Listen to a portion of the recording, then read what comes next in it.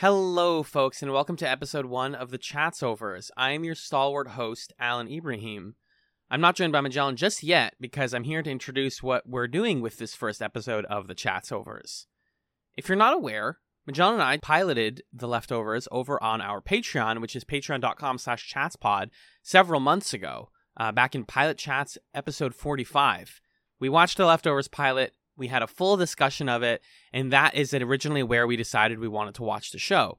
That being said, while we did rewatch the pilot for this episode of the podcast, we didn't have too many new thoughts on it. So the way this episode is going to be formatted is, what you're going to hear after I finish talking here is that original Pilot Chats episode. This is for folks who aren't patrons, and maybe to entice them to consider trying out our Patreon. Again, patreon.com/chatspod. And if you are a patron and you have already heard that discussion, then I recommend you skip ahead to a timestamp I will be listing in the description. It should be about 50-something minutes into this podcast. So while the episode file may look very long, that's because we're including the full Pilot Chats episode. And after that, we have brief thoughts on our rewatch of the pilot, and then we roll right into our discussion of episode 2. So with all that being said, please enjoy our Pilot Chats discussion of The Leftovers, Episode 1. Hello and welcome to Pilot Chats, the show where we pilot television. Is that how you want the intro to sound? Or do you want to do another one? I was totally willing to let that just be the intro. Fuck! No, that's the intro now. Too bad, it's Patreon, No, I don't care. Do it again. Do it again! Do it again. I'm going to be annoyed when I'm editing if that's the intro where we interrupt it. It's the pilot show. Oh, crap. Do it again. No, Pilot Chats. No, do it again. Hello and welcome to Pilot Chats. Alan, that's Magellan. Do it again where it's like just a clean intro.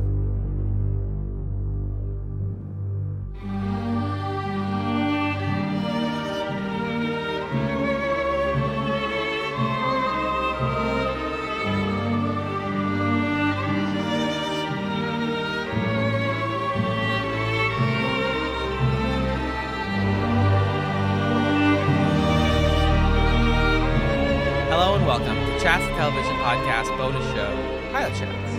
I'm Alan, and that's Magellan. Hello. Hello. Hello. Magellan, how do you feel about mass death? It's not great. As of the last couple years, I have an opinion on mass death. I can say that I am one of the human beings throughout all of human history who feels a certain way about that topic. Do you like it? No. It's all right. Yeah, it's February now, Magellan, and It's colder than ever. I spent all of last weekend indoors. Yep. I miss people. I miss my friends, and I miss not worrying about a deadly virus. Sometimes I wish we talked about more plague shows. But would that be kind of inappropriate? Well, we talked about The Stand right at the beginning of COVID, so oopsie. But we're here to talk about a different sort of show, about a different sort of mass disappearance, if you will. It is 2014's adaptation of the Tom Perrotta novel, The Leftovers, HBO's series that aired from 2014 to 2017, and it stars Justin Theroux as Kevin Garvey, the father of a family who are dealing with the aftermath of an event known as The Event. I think it's actually called something else. But October 14th, 2011 in Universe, 2% of the world's population spontaneously disappeared all at once with no trace of where they were or who they were. And it is about the leftovers, the people who weren't disappeared, and how they've learned to cope in the 3 years since. We watched the pilot. Magellan, you have not seen The Leftovers before, is that correct? That's correct. I always in my head conflate The Leftovers with that series of novels Left Behind. That's like about the teenagers post Christian rapture type thing. So I thought it was like that. And it's not, but it's not either. It definitely knows what it is evoking when they say stuff like that. I watched The Leftovers or at least I watched 2/3 of it. It went for 3 seasons. I never watched any of the 3rd season, but I watched seasons 1 and 2 as they were airing. I think. Is there a reason you didn't watch the 3rd season? No. Okay, so 2014, I'm watching shows, but mostly on recommendation from like film and TV critics. That's what got me into the show, and the premise is awesome. And David Lindelof was a co-creator on the show, the guy who worked on Lost. So I was like, oh, a Lost mystery show, but one that actually sounds good and not stupid. 2017 though, I had started Fireside Friends, and I was very busy, and I was in my post back, so I wasn't keeping up with a lot of the shows I was watching. I see. That makes sense. I was just talking to you and Ryan off pod between our Peace Chats recording about like 2018 feels like a weird blurry year for me. And I think it's actually like 2017 to 2018 where like that's exactly when I was doing my post back. And so I just kind of like put new shows to the wayside, and I don't even remember what media I was consuming at the time, really. Well, we were doing the podcast. Yes, that's true. I was watching a lot of Farscape. That's absolutely true. Yeah. And so I was busy. And whatever we were watching, yeah. And finishing yeah, actually, no, Buffy would have been done by then. So it just didn't occur to me. I don't even know. I don't think I remember it even coming out, or I was just like, I don't think I care anymore. Even though I liked both seasons 1 and 2 a lot. I think the show gets like a linearly better as it fleshes itself out and like builds out its universe. But man, is it heavy, dude. You gotta throw some sort of warning up top, and they kind of do, but let's like, this is a show about people coping with a mass disappearance, a mass loss of human life. And what does that mean? And how do you progress? That's on a fundamental level. That's what the book was about. And that's what the show is about. How did you feel about it? I really liked it. I thought it was incredible. And it was like strange to me how relieving it felt to watch a show that was dealing with this sort of subject matter in a manner as directly as it does. Because at first I was like upset by it for obvious reasons. But unlike The Stand, which takes a global pandemic as this sort of like whatever set dressing it wants to do in order to tell the story of Randall Flagg's good fun times in Las Vegas, or whatever The Stand is about. Unlike that, The Leftovers is like, no, it's society is still trying to be the way it was before, but they're dealing with this like huge elephant in every single room, which was really, I felt really connected to it because I think we're at a phase of the COVID pandemic where things feel like that all the time. Like this feels like a very 2022 show. Yeah. And I think for me, the line that really got me there was when they're talking about the police and the mayor are talking about this like parade that they want to throw for the 3rd anniversary of the event. And Kevin, one of our main characters, says to the mayor, nobody's ready to feel better. They're ready to fucking explode. And like, that's what it feels like to live in 2022. So I really liked the show for that reason. And I was also kind of like noticing and troubled by the fact that when they say 140 million people died in the event, I was like, okay, but can you measure that in COVIDs? How many COVIDs is that? How many COVIDs is that? Like that's like a unit of measurement for me is okay, sure. 140 million. So that's what, like 20 COVIDs, something like that. Got it. Yeah, exactly. And also the fundamental difference as well being we know what killed people from COVID. It's COVID. But like they, on a basic level, do not know why or how these people disappeared. There's a lot of background television and news punditry about like, was it an act of God? What do scientists think about it? We have to believe in science, but science has absolutely, for sure, no idea why this happened. And I think that's where, you know, people can be hesitant hearing about this show. And it's also its connection to Lost is like, oh, they're going to have to answer this. They cashed a check, blah, blah, blah. Stuff that I've literally said about other mystery shows before. You know, when we talk about like, the supernatural stuff in Yellow Jackets, it's like, well, now you have to, you're cashing a check, basically.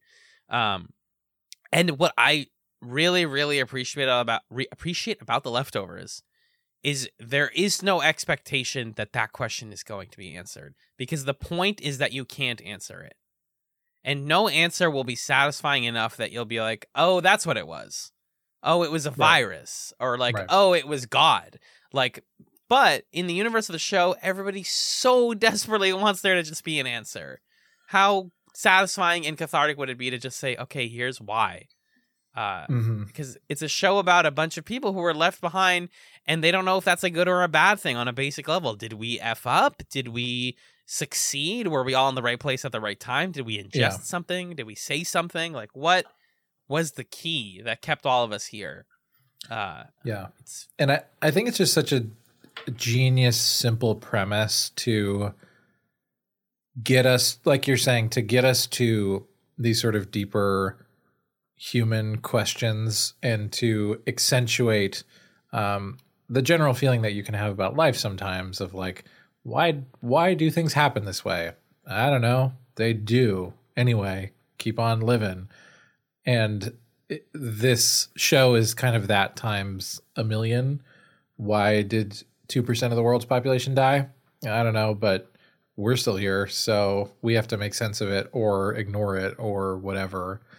And you get to do all that without having to like explain it or say, and here's how it happened, or show it happening or whatever. You can just say it happened. Anyway, 3 years later, the story starts.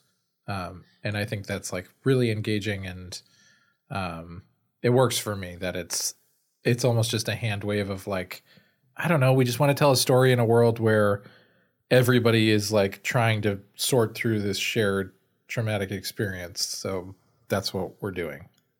Yeah, 3 years is enough that, you know, like if the show took place where the first scene did, where the mother is like, you know, witnessing it happening, which is an incredible choice to start your show at the moment, and then go snap fingers, 3 years.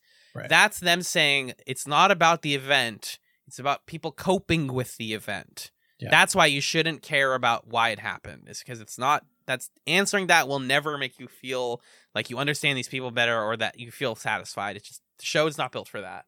It actually distances you from understanding their experience because they don't know why it happened. Right. And they never knew. They've spent 3 years celebrating, eulogizing, going through all of these. There's such a recurring theme of rituals and like how we hang on so tightly to rituals of life, of day-to-day life, with some hope that that's going to mean something. But with this like constant nagging feeling in the back of our heads that maybe none of this means anything. Maybe we're wasting our energy doing all of this. Yeah. And I think it's also really smart that it puts us in the shoes of, you know, a separated family, a family that, you know, in any other version of the story, you would make these characters all be together and it would be about them getting along despite their hard circumstances. But The Leftovers, especially the show, and I have not read the book myself, but I've read about the book. I've read the summary of the book. I'm interested in it, but it sounds a lot messier than the show, honestly. For example, just the fact that Kevin is the mayor of Mapleton and not a cop. Like, he's the mayor of the whole town, which is just an interesting choice. Yeah. We'll talk about Kevin and being a cop in a sec, but like, this isn't just like, hey, here's a family that survived. It's like they survived, but they're barely a family anymore. The daughter like doesn't talk to her dad. She has this complicated relationship with her best friend and is like struggling to feel something, just like young people already did before the event. Right. You have this father whose wife left him. You have and is trying to find order as a police officer and not finding it. It's just people all seeking answers and seeking feeling. And then you have the wife, Lori, who we learn is his wife at the very end of this pilot, who joined a really interesting faction that I'm excited to talk about, the Guilty Remnant, who are basically like survivors who want to. We don't really know a lot about what their overall goals are, but it seems like the general gist is like, don't forget, don't ever let the event leave your mind. We are the constant reminder that it happened. And so she's a part of that. They're a group that don't ever speak out loud. And then you have his son, Tom, who is joined this like full on compound, scary cult, the cult of Wayne, who is a magical faith healer man. And, you know, that's where we get a little bit interesting. That's where the show kind of twists its supernatural thing in your face a little bit. I'm curious, first of all, which of these plot lines resonated with you the most? That's a really good question. I felt that I could best understand Kevin, even though the stuff with like, I have very mixed feelings about the cop stuff. And then I can sympathize with Jill and like understand what she's going through, even if I don't necessarily like feel as connected to her story. And then the son, what's the son's name? Tom. It's like, what are you doing, Tom? Yeah, that one's a longer tale. Not a longer tale. It's mostly contained in season 1, but like there's not a lot of answers there right now. There's nothing to like chew into right now. Right. At least nothing explicit. Yeah, and then Lori is kind of, I just have a lot of questions. I'm interested, especially by the end of the episode. It's like, okay, now I know that she's connected to other characters, and it feels like that's right now presented more as like a hook than it is something that they've explored. So I think it's also just this episode explores Kevin and it explores Jill, and it doesn't really explore the other two quite as much. Yeah, I think the little bits of Tom that we get are mostly like implying things that you could put together that'll be made explicit later. Like his interactions with Christine, who is a young girl who lives at Wayne's compound, and he like brings her food and recounts The Bachelor to her. And you're like, what's going on? Why is there just like a girl at this guy's compound? But like, I don't know. You know how cults work. It's about as weird as you think it is. And Wayne talks about like, hey, a lot of bad stuff's gonna happen soon. So you know, that also ends up just being about faith. Like the brief things that we see of Tom are just that when he was in college, he saw 2 people jump off of a building after the event and was so shooken by that he dropped out of college and joined up with the cult of Wayne. Right. Which again is this cult that believes in this guy, Wayne, who can heal you. He's a healer. But yeah, let's talk about our buddy Kevin Garvey, played by the homie Justin Theroux.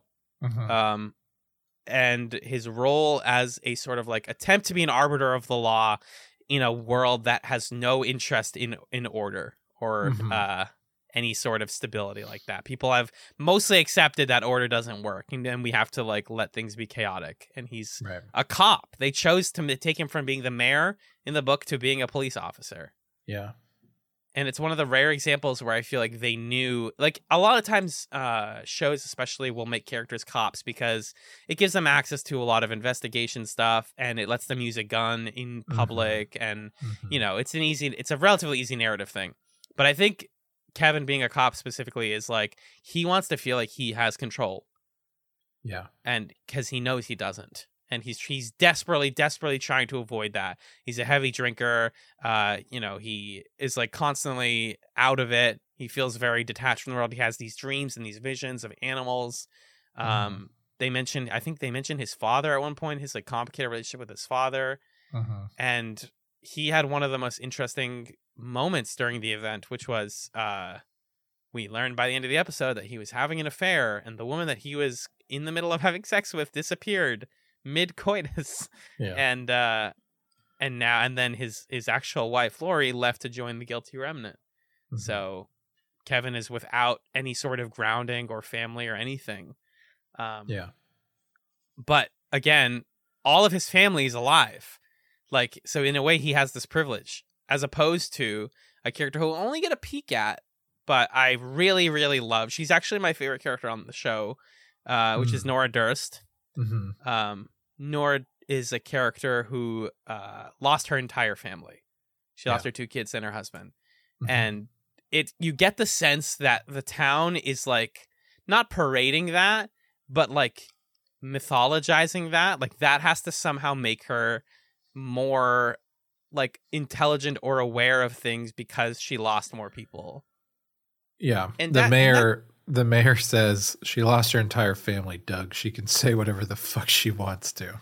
Yeah. Like, and it's just that it's that simple. Like to her, it's just, she tells this beautiful story towards the end of the episode about like, I had a really great day with my family, and that wasn't the best day of my life. The best day was afterwards when we got sick, and we were all just sick together, but at least we were alive, and at least we knew where we were. Yeah. And then they were all gone. And I just find that so fascinating. I find Nora to be such a captivating character. I think a lot of it is the performance of Carrie Coon, who plays her, and is just like an incredible actress. I think she brings out a lot of that character. And yeah, she's interesting. You'll also see, interactions with her and like Christopher Eccleston, who briefly makes a cameo in here. Christopher Eccleston, the doctor guy, the guy who is like, "Oh, officer," like he's yelling at all the people in the crowd. And he's like, "Hey, Matt," his name's Matt in the show. Like they have a whole thing, and it's like so fascinating. I don't know. I don't want to just talk about, we thought this was really good, and I know that the show gets better. But I'm wondering what else there is plot-wise in this. I guess we can talk a little bit about the Guilty Remnant and sort of what we think their whole deal is. Yeah, well, I kind of want to talk about, I want to stick with Kevin for a bit, because I think there are two crucial things that happen in this pilot episode related to him that I think are worth unpacking. The first is like one of the early moments that we're introduced to him. He meets a dog walking around the neighborhood, and he's like, "Hey buddy, come here," and then witnesses a guy shoot the dog, and he then spends most of the rest of the episode with the dead dog in his trunk. He tries to return it or tell the owner, and that's a whole thing, and she's like, "I don't even care."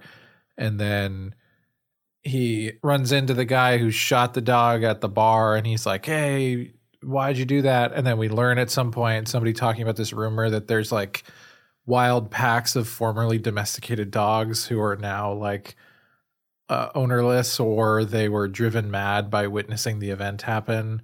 Right. And then he runs into a pack of dogs, and they maul this like vision deer that he'd been seeing all day. Yeah.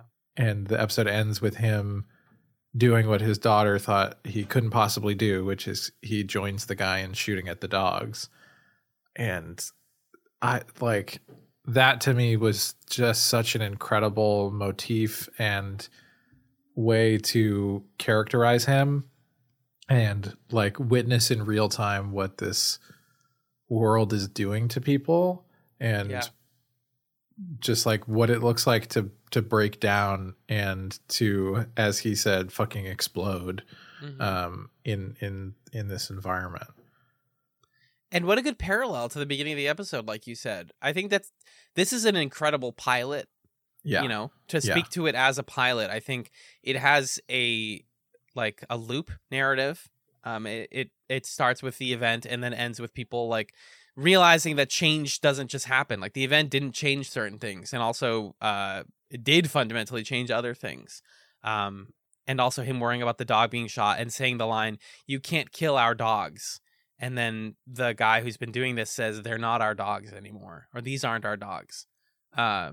Which is so like works in a book really well. If I have any critique of the first season, it's that occasionally it feels like they took lines from the book that make sense when you read them, but you see them and you're like, that's a really weird thing to say.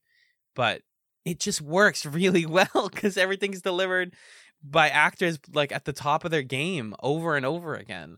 And you really feel it. It's like kind of goofy, but you really feel it when he like cocks his gun and just starts like attacking these dogs, because he's like, this is the one thing that was like motivating me, and now I already don't care. Like nihilism is so easy to get to. There's something about that moment, the fact that it comes after him having this flashback to the woman that he was having an affair with, the fact that it comes after him trying to reconnect with his wife, and it comes after you seeing the family photo and seeing all the members of the family. And like you said, you now understand the whole episode is sort of like quietly allowing you to think that he is this way because someone close to him disappeared. Like, oh, there's no mom, there's no wife, maybe she disappeared and that's why he's unstable or upset.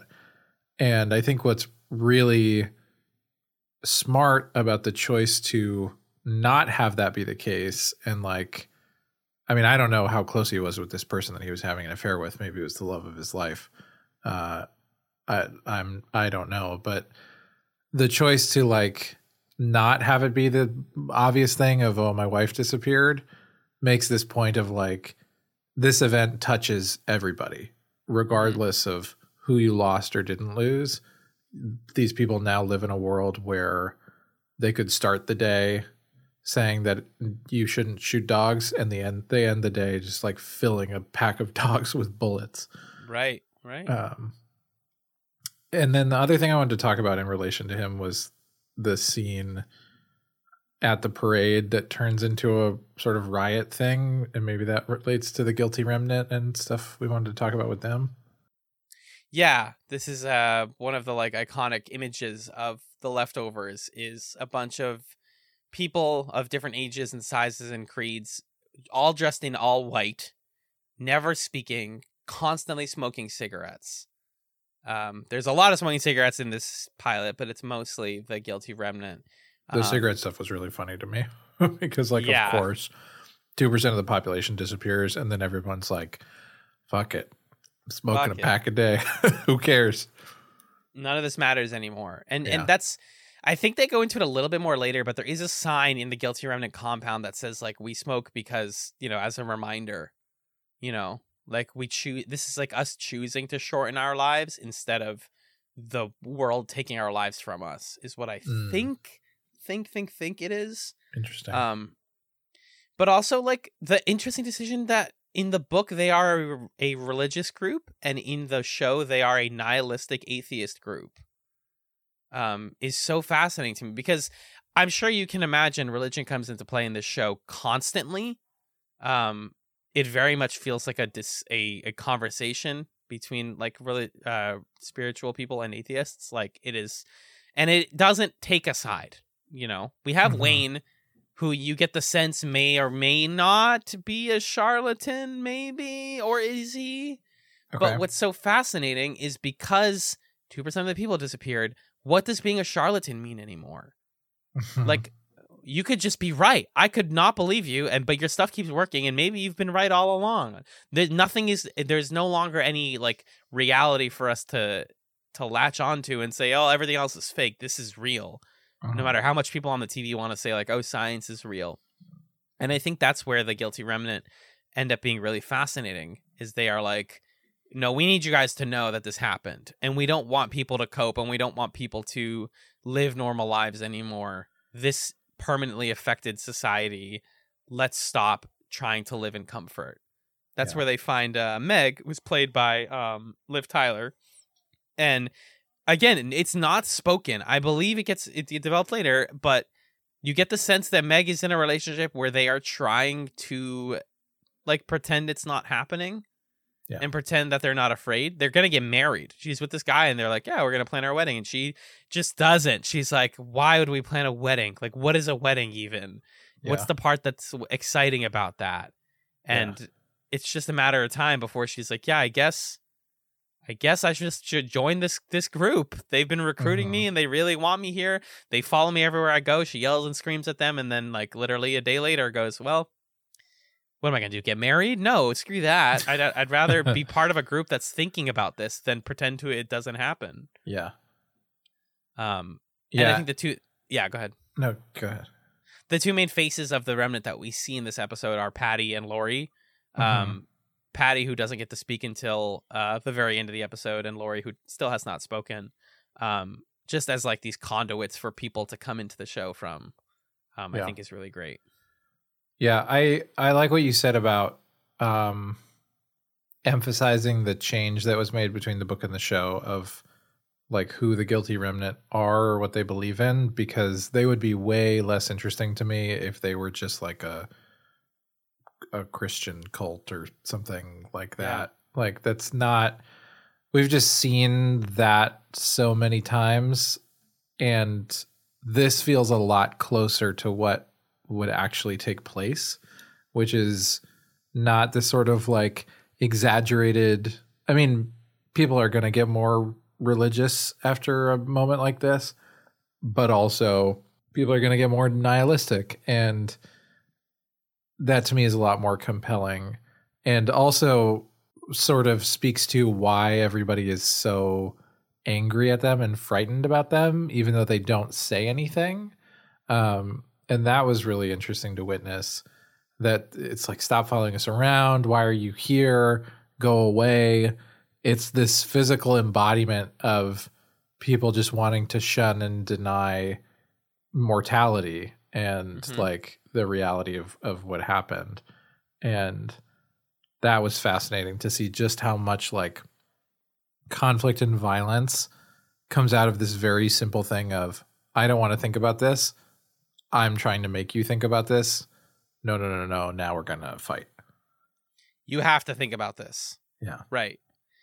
It's the people who, you know, online and in our real lives every day who say, like, we can't forget the numbers. Like, the pandemic numbers are still rising. It hasn't slowed down. It hasn't stopped. I know it's easier to say, like, okay, everything's fine now, but, like, what if it happens again? Yeah. What if, you know, how much do we not realize? Like, this pilot really doesn't explore the weight of 2% of the population. I think it's the emotional weight of it, and it focuses on who survived. But, like, I don't know. The one hint at it is there's a TV broadcast at the end when Kevin's watching at the bar that shows the celebrities that got taken. And I thought it's so funny that the last one it shows is the Pope, and there's a guy in the bar who goes, okay, the Pope I get, but Gary Busey, like, why? And it truly puts right in front of your face, like, things like a deadly virus, things like a rapturous event are not actually choosy. They're not selective, but are they? You know? Right. Because in our day-to-day life, we worry so much about, like, why, and survivor's guilt, right? Like, why did we make it? Jill is a character who feels like, I'm just trying to be a teen girl, and I had a family, and everything was normal. Like, everything fell apart around me, separate from what I did. I didn't even do anything about it, and it all happened. Like, how is that fair? How am I supposed to just continue being a teenage girl? Right. So, you know, it's a lot of that too, which I find so interesting. And speaking back to the Remnant, like, that scene at the big, like, fair or whatever, the parade, that turns violent so quickly, definitely felt like, you know, protests, either racial violence protests or like anti-COVID restriction protests, where people just people don't want to talk about this. They come with aggression. You know, the Remnant just comes there to hold up a sign, and people don't yell at them and then immediately throw down hands, like, not even questioning it, because they're like, no, I don't even want to hear about this. Right. It really makes you, I think it really clarified for me what some of the animating forces were behind the violence that we saw, especially in 2020, which is what you're saying of, like, people don't want to be made to think about things that make them uncomfortable or make them feel guilty. And, like, disagreements over systemic injustice and racism, disagreements over, like, you should make sure to be mindful of COVID or whatever, it all boils down to that fundamental thing of, and I don't know a lot about the Guilty Remnant, so I'm hesitant to, like, fully place them on the side of, like, you know, Black Lives Matter protesters or whatever. Right. It seems like there's something going on with the Guilty Remnant that I would not be supportive of. But it's that fundamental notion of, look at this, I don't want to. And that can, like, escalate and become violent so quickly. And makes it all the more wild to me that this is a show that premiered in 2014 and it feels extremely relevant to 2020, 2021, 2022. It feels like a show that's about us. It's about the time we're living in right now. Yeah. I was really surprised to look up and not realize that there are, like, Leftovers podcasts that started during the pandemic. I mean, the show did pretty well. It got 3 seasons. It almost didn't get its 3rd season. They took a year off and then finished in 2017. People like it a lot. TV critics love it. I was recently reminded of it, and I think this might have been the impetus for us adding it to our pilot list, but Too Long Didn't Watch, the Alan Sepinwall's podcast where he talks with celebrities. They did an episode on the Leftovers where he talked about the first episode and the finale. I'll mention now I completely forget every single thing he said about the finale. Like, okay. Yeah. Full swing, because I knew I wanted to finish it someday. So I was like, I'm going to listen to this and not retain any of it. And so it's like been in my head, but nobody's really talking about that. Yeah, this is way better than like if they made The Stand today. Like when they did The Stand reboot or the remake. Yeah. It's like, okay, yeah, deadly virus. We're living through a deadly virus. Like, sure. But like we are dealing with a sudden disappearance that forces us to confront our humanity and how we process grief suddenly. That's the COVID storyline that I didn't realize I needed this badly. Right. And that's like the late stage COVID storyline, right? Exactly. That's not even right. It's not the like the virus is fake and people don't want to wear masks. It's like now we're trying to get used to it. And that's the sad thing that we're in right now. Like we're done with the year where every single story was a time loop story, where every movie and every game was a time loop. And now it's like, okay, we're going to look at and think about and tell the stories of like living in the wake of something and what that means. So I was honestly just like thankful for this show existing and being about that so that I could have this prism through which to think about those things. Do you want to hear a fun piece of trivia about the deer? I do. Is it CG? I think it is, but that's not the fun fact. The deer was inspired by an experience that Damon Lindelof had when he was walking on the street with his son in a baby Bjorn, and he saw a deer in the middle of the street staring at him. After a moment of fear, where he felt that the deer was not supposed to be there, he realized that in actuality, humanity was not supposed to be there. Damn. Brutal. Damn. Yeah, Damon Lindelof's a bit of a cornball, but I like his work a lot. I respect his work a lot. I think he brought a lot to the Watchmen HBO series. And I think he brought a lot to Lost, warts and all. But they just have like a really specific way of talking about stuff and thinking about stuff. And I gotta tell you, like, you may think, okay, this pilot like gave me what I need of like people coping. But there is so much. There is stuff in like season 2 that if I told you, you would not believe me. Awesome. The show, that's cool. It takes this premise in incredible directions. And builds on things in like not a lot of episodes either. I believe the total is something like 28 episodes. 28. Yep. Seasons 1 and 2 are 10 episodes. Season 3 is 8 episodes. So that brings me to my next big question. Well, actually, no. Before we even talk about the overall show, let's talk about some moments in this one that were kind of fun or interesting. Yeah, I want to talk a little more about Jill's storyline, just because right. I think it's this really interesting reflection on like what does it mean to be a kid growing up in a nihilistic world, which the reason that I was saying that I can sympathize but not empathize as easily is because when I see Jill's storyline, like I see my students growing up amidst COVID and like what does it mean to have this sort of formative time of your life completely characterized by this feeling of fuck this, or like everything can be taken from us in a moment, or I don't know, just seeing that and seeing the like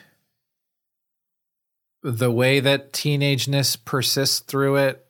But also there's this kind of edge to it or darkness. And there's also a gallows humor component.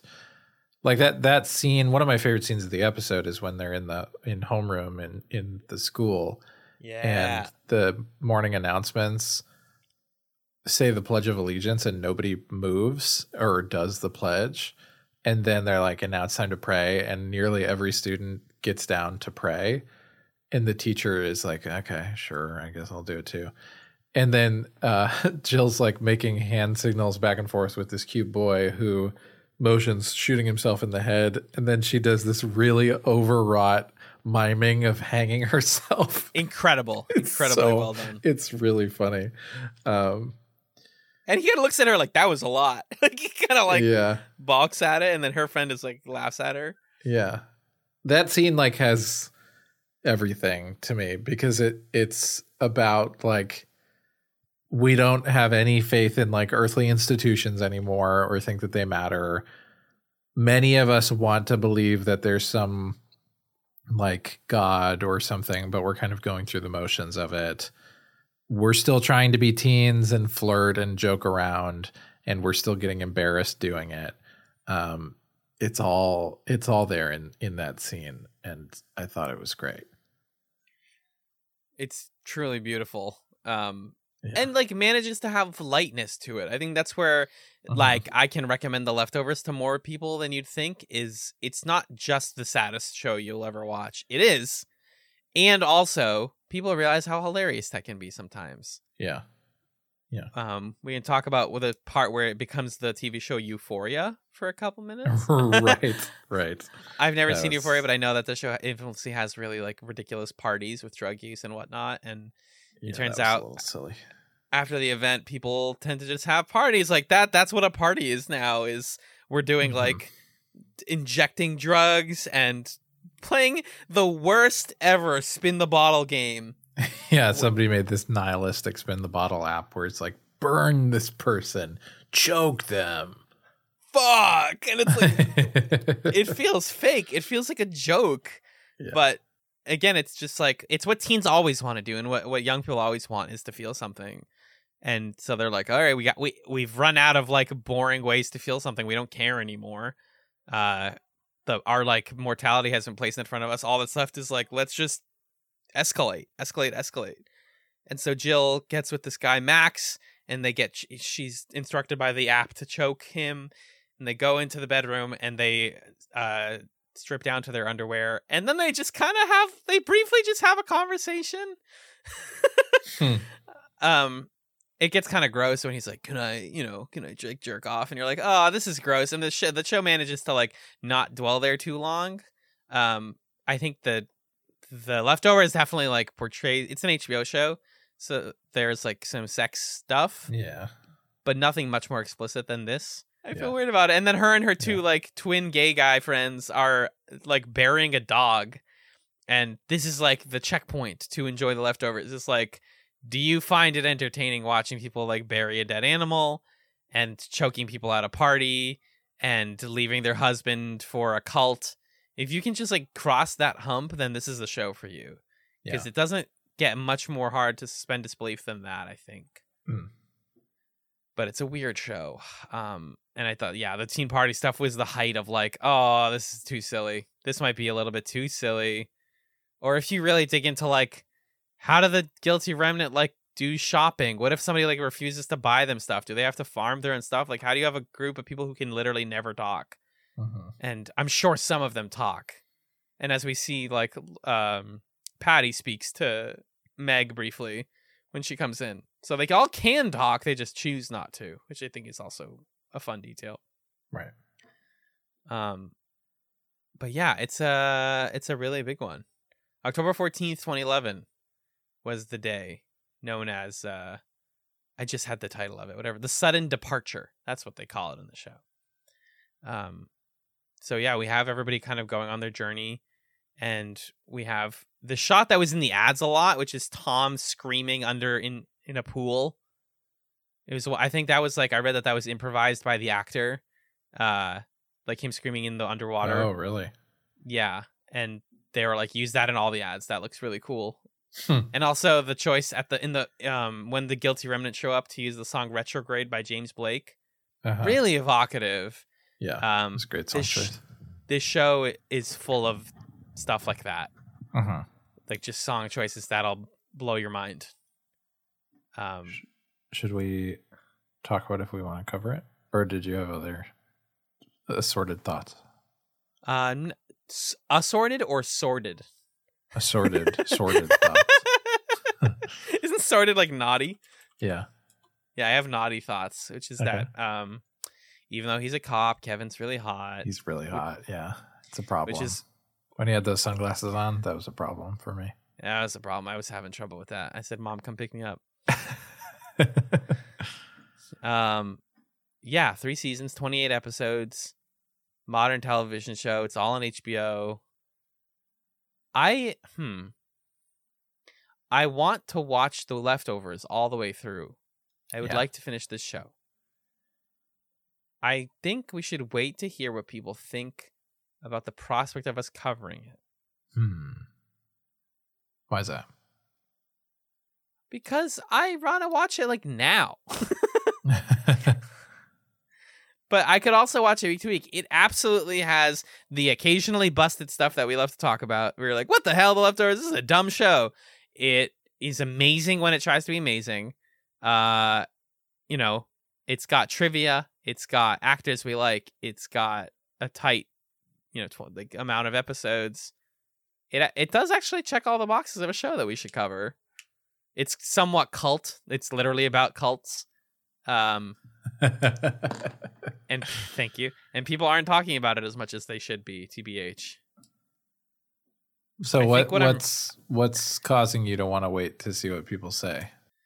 Because I want to watch it myself. So if people are like, then I can be like, okay, great, I'll watch it myself. But if people are like, oh yeah, you should, then we should cover it. I see. What do you think? I'd love to cover it. I think it would. I think it would be great. Okay. We already have some ideas for the next season or two, but I think we should add it in that case to the next season. Not to add to the next season, I like the season after. We have something in mind for season 13 that's not going to take very long. Yeah. So you're saying season 14? I am entertaining the thought, but I'm also willing to wait longer. I just think what the value to me of watching it is like watching it now at this point in the pandemic when it like is resonant with the experience that we're having, Yeah. Mm-hmm. But hey, maybe the pandemic won't go away anytime soon. And, it'll stay relevant. I mean, my argument just being it's too good for the show is not a good argument. Like I just not like it's too good quality stuff. Like you saw stuff that was silly, right? Sorry, I didn't mean it's too good quality, but I mean like I want to watch it so badly that I want to watch like 5 episodes tonight. Right. But that's not. I can bite my tongue a little bit. And like this is a show I've always wanted to deep dive too. Like there's just so much. There's so much I can't even explain. Mm-hmm. And I've only seen 2 seasons of it, and I've heard the 3rd season is 100 times more wild. So, I think you've convinced me. I think this might be a show that gets covered. I think I had the feeling watching it that I have when it's like we should cover this. Yeah. Sometimes I don't have that feeling, and then I arrive at it later with a show, and sometimes I'm watching and I'm like, oh yeah, let's do this. I think what would deter me if people were like, no, don't. We don't want this. Do not do it. But if the response is people being like, yeah, okay, sure, then I'm enthusiastically wanting to watch it. There is a lot of value in us watching something that we're like, this is really good, we'd like to cover it. And then people say like, I wanted an excuse to watch this. Like, yeah. And this is a great example of that. I want people to watch this show. It matters a lot to me. It's one of my favorite shows. It's in my like pantheon of favorite shows for sure. I don't know where it stands exactly, but it's definitely up there. And you haven't finished it, which I think is also a sell. I haven't finished it. Do you know what happens? I literally know of a scene that has nothing to do with anything. Gotcha. It's like a setting. That's all. But like, God, within those first 2 seasons, oh my God, so much, dude. So yeah, I think it's got enough to cover. I think we could crunch it to some leftovers. What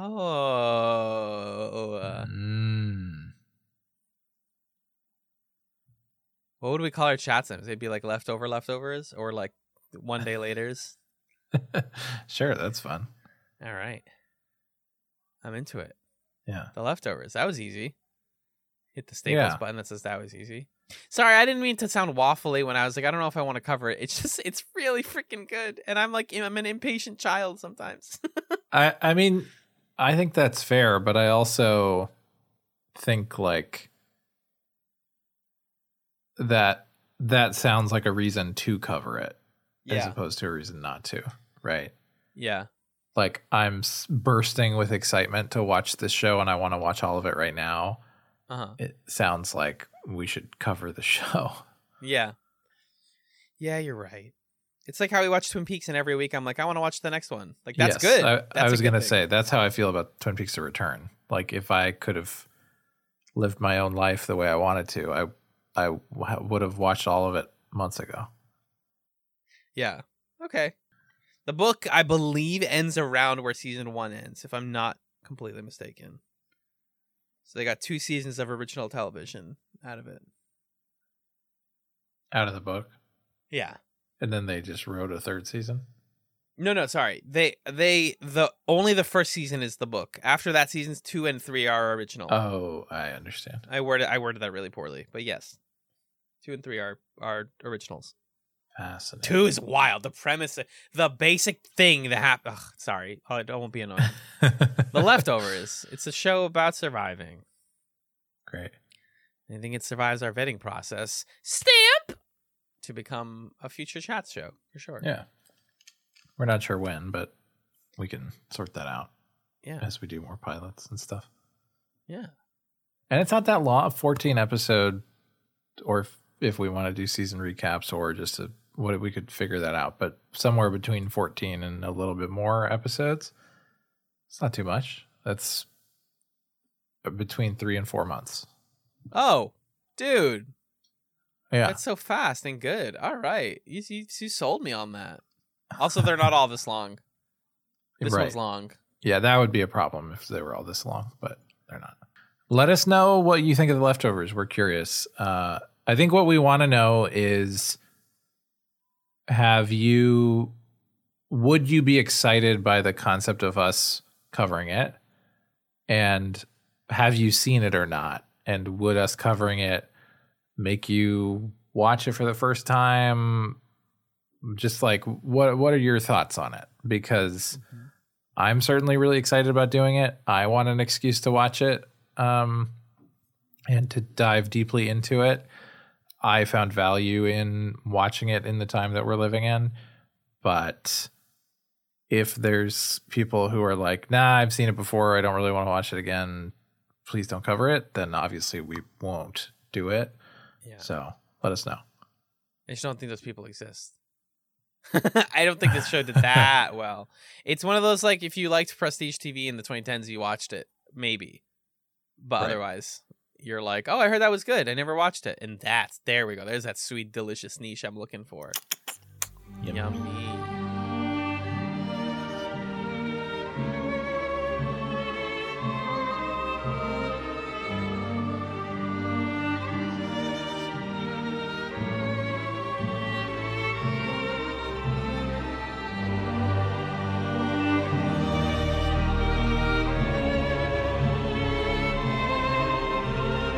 Hey folks, welcome back to the present. We are here talking about our updated opinions on The Leftovers pilot, season 1, episode 1. And now we rewatched it. And for me, I think this is like my 3rd or 4th time. So I have this pilot basically committed to memory at this point. I'm Alan, and that's Magellan still. Hi, Magellan. Hey, now we're a little older and a little wiser and a little cuter. Oh. There's that, because Jack Harlow on Industry Baby. Yeah, I immediately knew what you were going for. Still getting cute eyes. Yep. Yes. Yeah. Right. I really just wanted to use this opportunity to shout out a couple of small details, plot things, thematic stuff that we liked in the pilot that we didn't get a chance to talk about in that pilot chat discussion that y'all just heard. And so I'm just going to go down some notes. I want to ask you, Magellan, was there any big things that stood out to you in the rewatch that you were like, this is interesting. I didn't think about this the first time. There were like 3 kind of thematic things. They're kind of discussion points, so I don't know how we want to go about that. Mm-hmm. Let's just hit those in order, because a lot of my stuff is just like, I noticed this thing in the background. I noticed this thing in the background. I liked this music cue and stuff like that. So if you want to like go down those three, I'm into it. There was a line or an exchange of lines that really stuck out to me this time around, which is when Tom is bringing the senator to see Wayne, and he has that line where he says, you know, you don't need to feel so burdened. And that really strikes the senator. He seems very affected by it. Yeah. And he says, is that what you say to everybody that you drive there? And he says, no, sometimes I say abandoned. And I just thought that was an interesting framework through which to look at all of the characters in this show as like, okay, is this person feeling burdened or abandoned or both?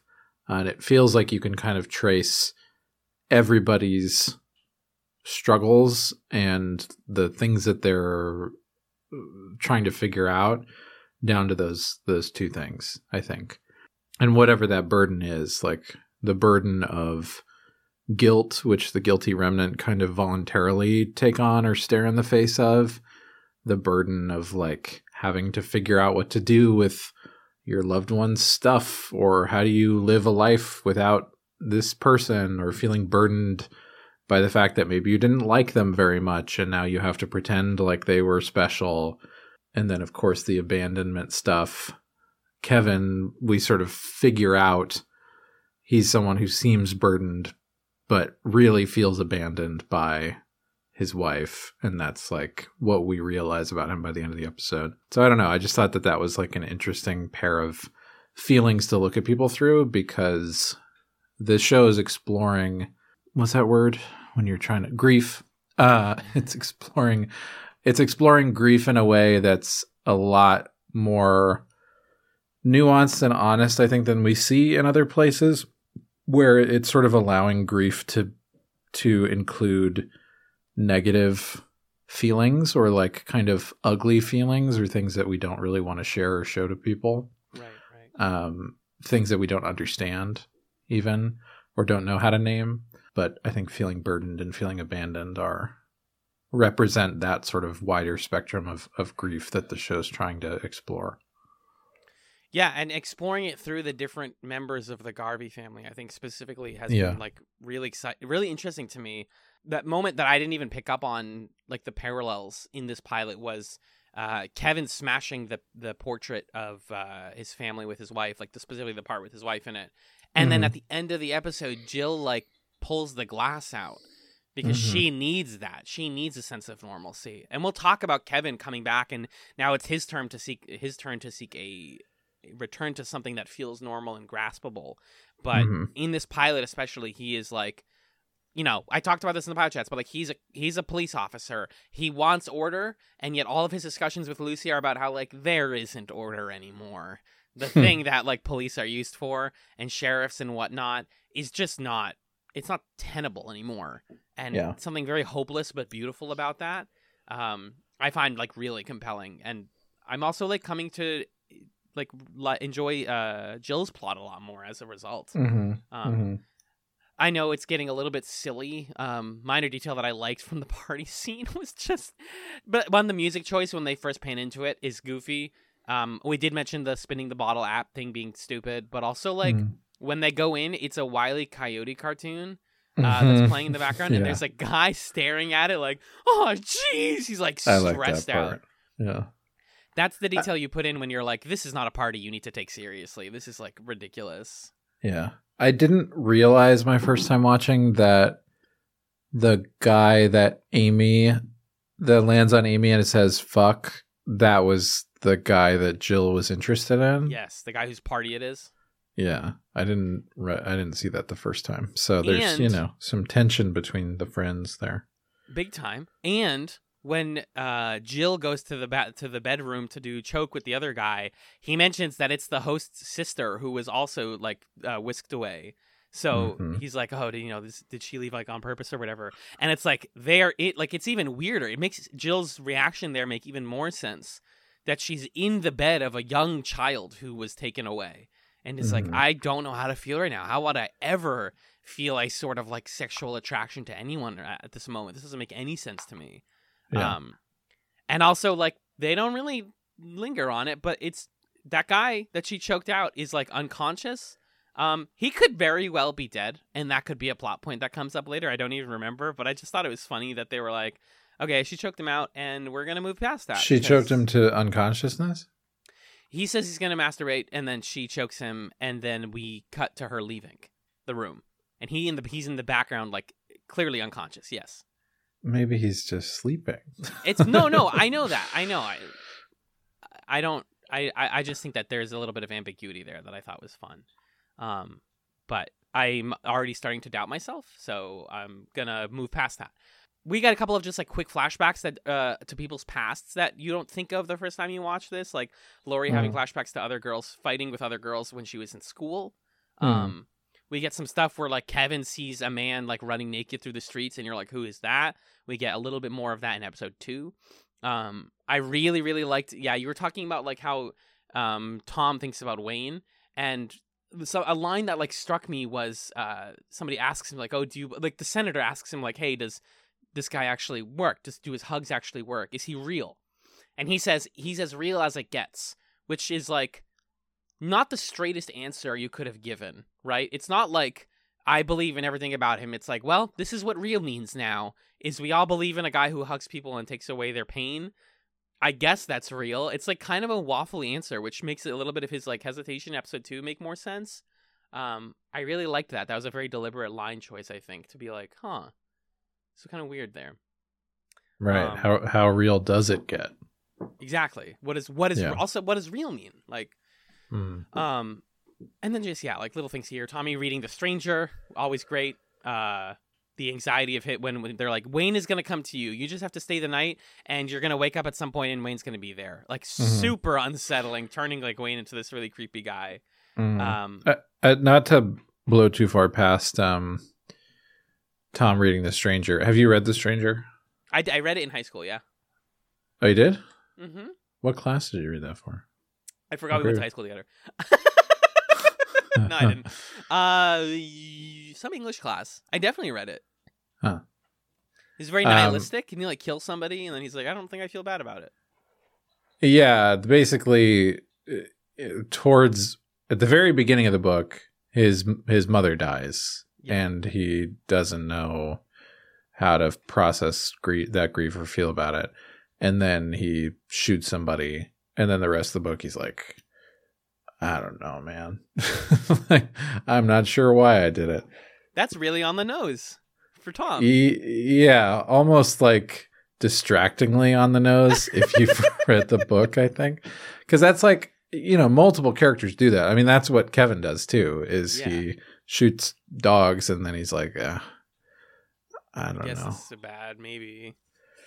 Or the people punching each other at the parade and stuff. There's a lot of characters who do the sorts of things that the protagonist of The Stranger does.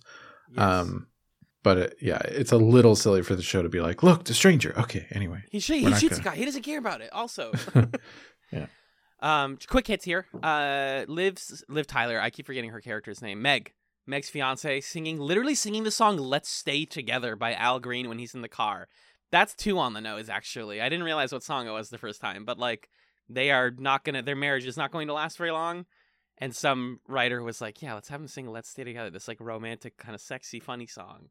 It was kind of fun. It was like so on the nose that it felt like that would really happen in the way that sometimes people are very artlessly on the nose with people. Yes. Like when the song's like, some people break up, and then he looks at her like, this is going to be, this song being on is going to be awkward. Yep.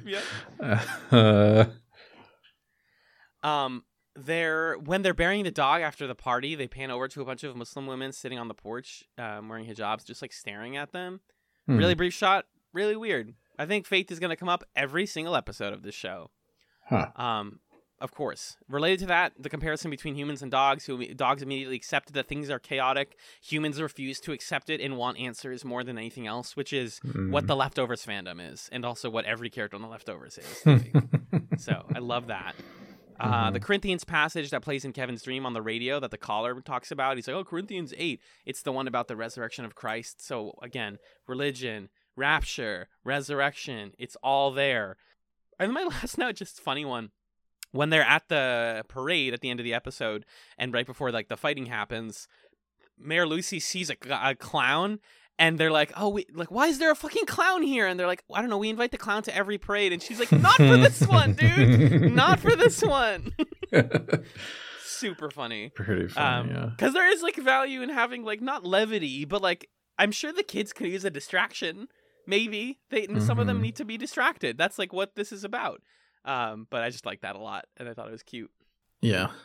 And then last one was real last one. The woman at the very beginning, who loses her child Sammy in the past before we jump 3 years forward, is seen twice again in the episode. One, I believe she's the one who breaks glass against a guilty remnant member's face.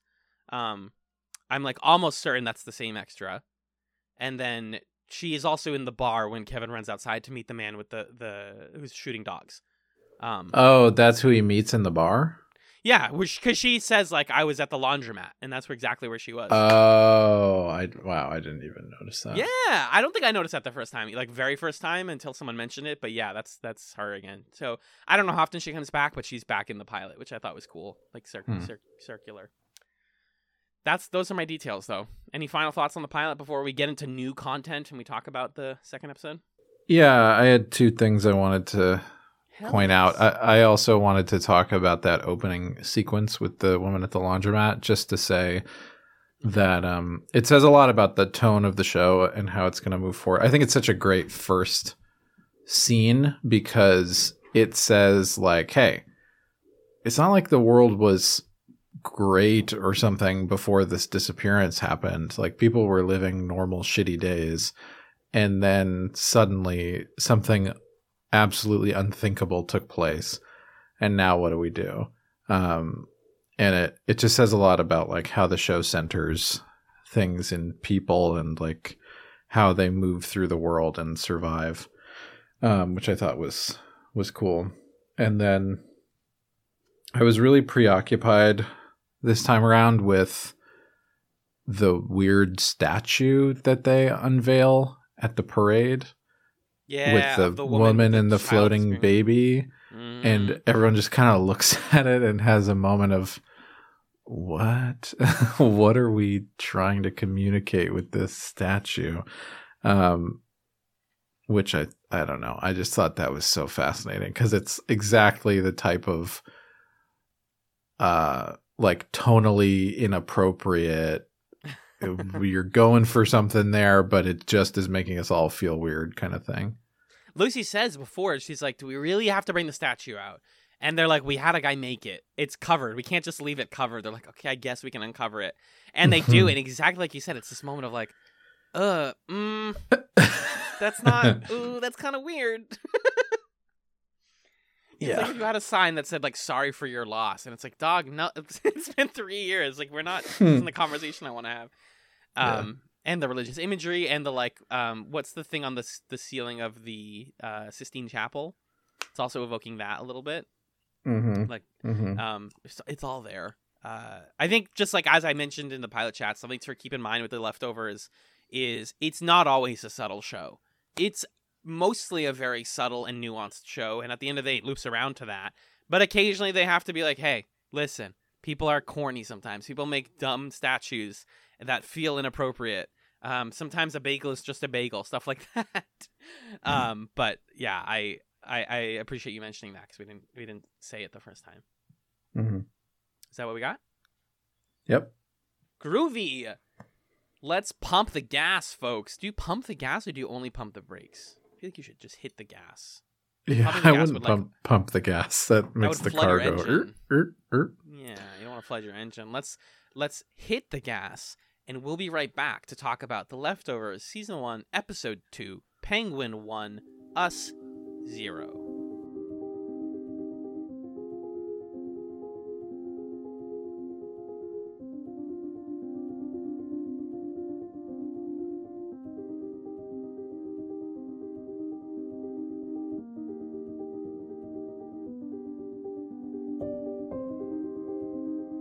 Welcome back to the Chatsovers, folks. I'm still Alan, and I am still joined by a man who brought all of his professional clown gear to the worst possible event for the occasion. It's Magellan. Honk honk. Honk honk. Your family's dead. Oh. I'm like crying. You shoot the squirt like flower at my face. Weeping. Yeah. You got big shoes. You jump into a car. Like.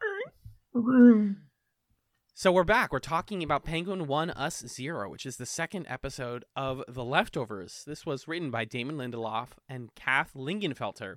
It was also directed by Peter Berg, like the pilot, and it aired July 6th, 2014. Magellan, can you do me a favor and tell me what happened in Penguin 1 Us 0? In this episode, in the wake of a series of disturbing encounters, Kevin pays a visit to a therapist. Tom finds himself in a precarious situation with Christine, a favorite of Wayne's. Ew. A frustrated Meg is asked to part with pieces of her past. Jill and Amy tail Nora Durst, who became a local celebrity when her entire family disappeared in the departure. John, what did you think about Penguin 1 Us 0, bud? I want to know. I thought it was good. I mean, I like The Leftovers. It's a good show. It's very engaging. I think there are some really brilliant ways that the show is taking its premise and building on it and reflecting on grief in ways that aren't just characters talking, but there are also some kind of interesting symbols or visual moments. This episode also like introduced a surprising amount of new stuff, I felt like. Yes. Which is I feel sort of neutral about right now. I'm kind of curious where it goes. But I didn't expect to like learn more stuff about Kevin in the way that we did, or for the Wayne stuff to take the turn that it's taking right now. So the show like kind of surprised me in the ways that it isn't really as like patient or grounded as I was expecting it to be, which isn't a bad thing. I think it's still a pretty good show, but it's just a slightly different show than I think the pilot sold me on. Yeah, it's the challenge with having such a strong pilot is that it's often very, very difficult to match that quality for an entire series. I think it's like 1 in a million when shows can do that. And I don't think that this episode is bad. I think it's quite good, actually. But it has the difficult task of saying, okay, here's all this cool, evocative, moody stuff from the pilot. Now we have to tell a story with like a beginning, a middle, and an end, and some mysteries and some characters. And we don't even have all the characters yet. We still don't as of episode 2. So like we're building a house, and it starts with a foundation, and some of it I feel like is kind of like rushing to get us places that we're not like into just yet. But I'm excited to see where it plays out. So as opposed to our usual chats format, we're going to be going back to our old chats format of going character or plot by plot instead of like scene by scene. Because I think that The Leftovers just benefits and is very much a like, in this character's plot, this happens kind of show. So let's talk about the raid that opens this episode. The raid on Holy Wayne's compound, and the really awkward police or detective scene where they just give you the exposition dump that you truly thought would have taken at least a season to deal with. And they're just like, here's 2 detectives. Holy Wayne, he is a charlatan. You know how I said in the pilot, like, he might be a charlatan. He is, or at least, to be clear, as the detectives understand it, he is. They have no evidence that any of the stuff he does works. So to them, it's just, he is a man who is a predator who keeps a cadre, a harem, if you will, of young, specifically Asian girls that he sexually assaults. And that's like what he does. And he's a bad person, and we're going to send the FBI after him. What precedes is a like staggeringly violent, very intense, not okay for TV, I guess, like it's just very violent FBI raid on the compound at night, which, I mean, how did you feel about this? This was a lot to come right up front, yeah? Yeah, it was intense. I mean, I think it's meant to be that way. It has to be that way in order for us to be comfortable with the action that Tom takes, which is killing one of the guys raiding the place. Yeah. We sort of, as an audience, I think, need to see that guy call Christine the C word and say, I'm going to fucking kill you and all that stuff in order for Tom to shoot him and for us to still feel like, okay, Tom was justified. Like, was maybe justified, or at least I'm not like passing judgment on Tom, but also now I know he is like in the shit. And even if he has misgivings about Wayne, which he clearly does, he's stuck in Wayne's world. Fuck. Take the whole episode again. Hello and welcome to... No, I'm just kidding. We got there. Party on. He's stuck in Wayne's world. Yeah. Really and he's going to have to deal with that. So, I don't know. I was kind of curious I thought there were going to be other characters who are kind of like the Wayne squad. But we really only met like that one lady that we see later in the episode. And I thought Wayne was going to have like a whole cult thing, but I guess we can't have like two cults in the same show. So I don't know. The plot kind of is doing stuff that I wasn't really curious for it to do. And it's kind of turning Wayne into this fucking like creepy, it's just like a lot. But I think this scene serves its purpose, which is to tell us Tom is in big trouble. He made a choice that like we can say how we feel about it, but we're not damning him as a result of that choice. But he may be damned just because of its consequences. Yeah, and I think one of the people who worked on The Leftovers, Patrick Somerville, he's also the showrunner on Station 11, which is a show that has cults as well. And the reason I mentioned that, it was on a recent episode that I listened to of the Station 11 podcast. They were talking about two different cults on that show, and what he was saying was like, when you're like a traveling group of actors, you're like, oh, we're all like really queer and we love each other and really friendly. But when you're a cult and you worship a man and it's like weird and there's like sex stuff and there's like a power dynamic, that feels inappropriate. That feels like something where the FBI might be justified. But at the end of the day, those are, to the people in them, those are the same thing.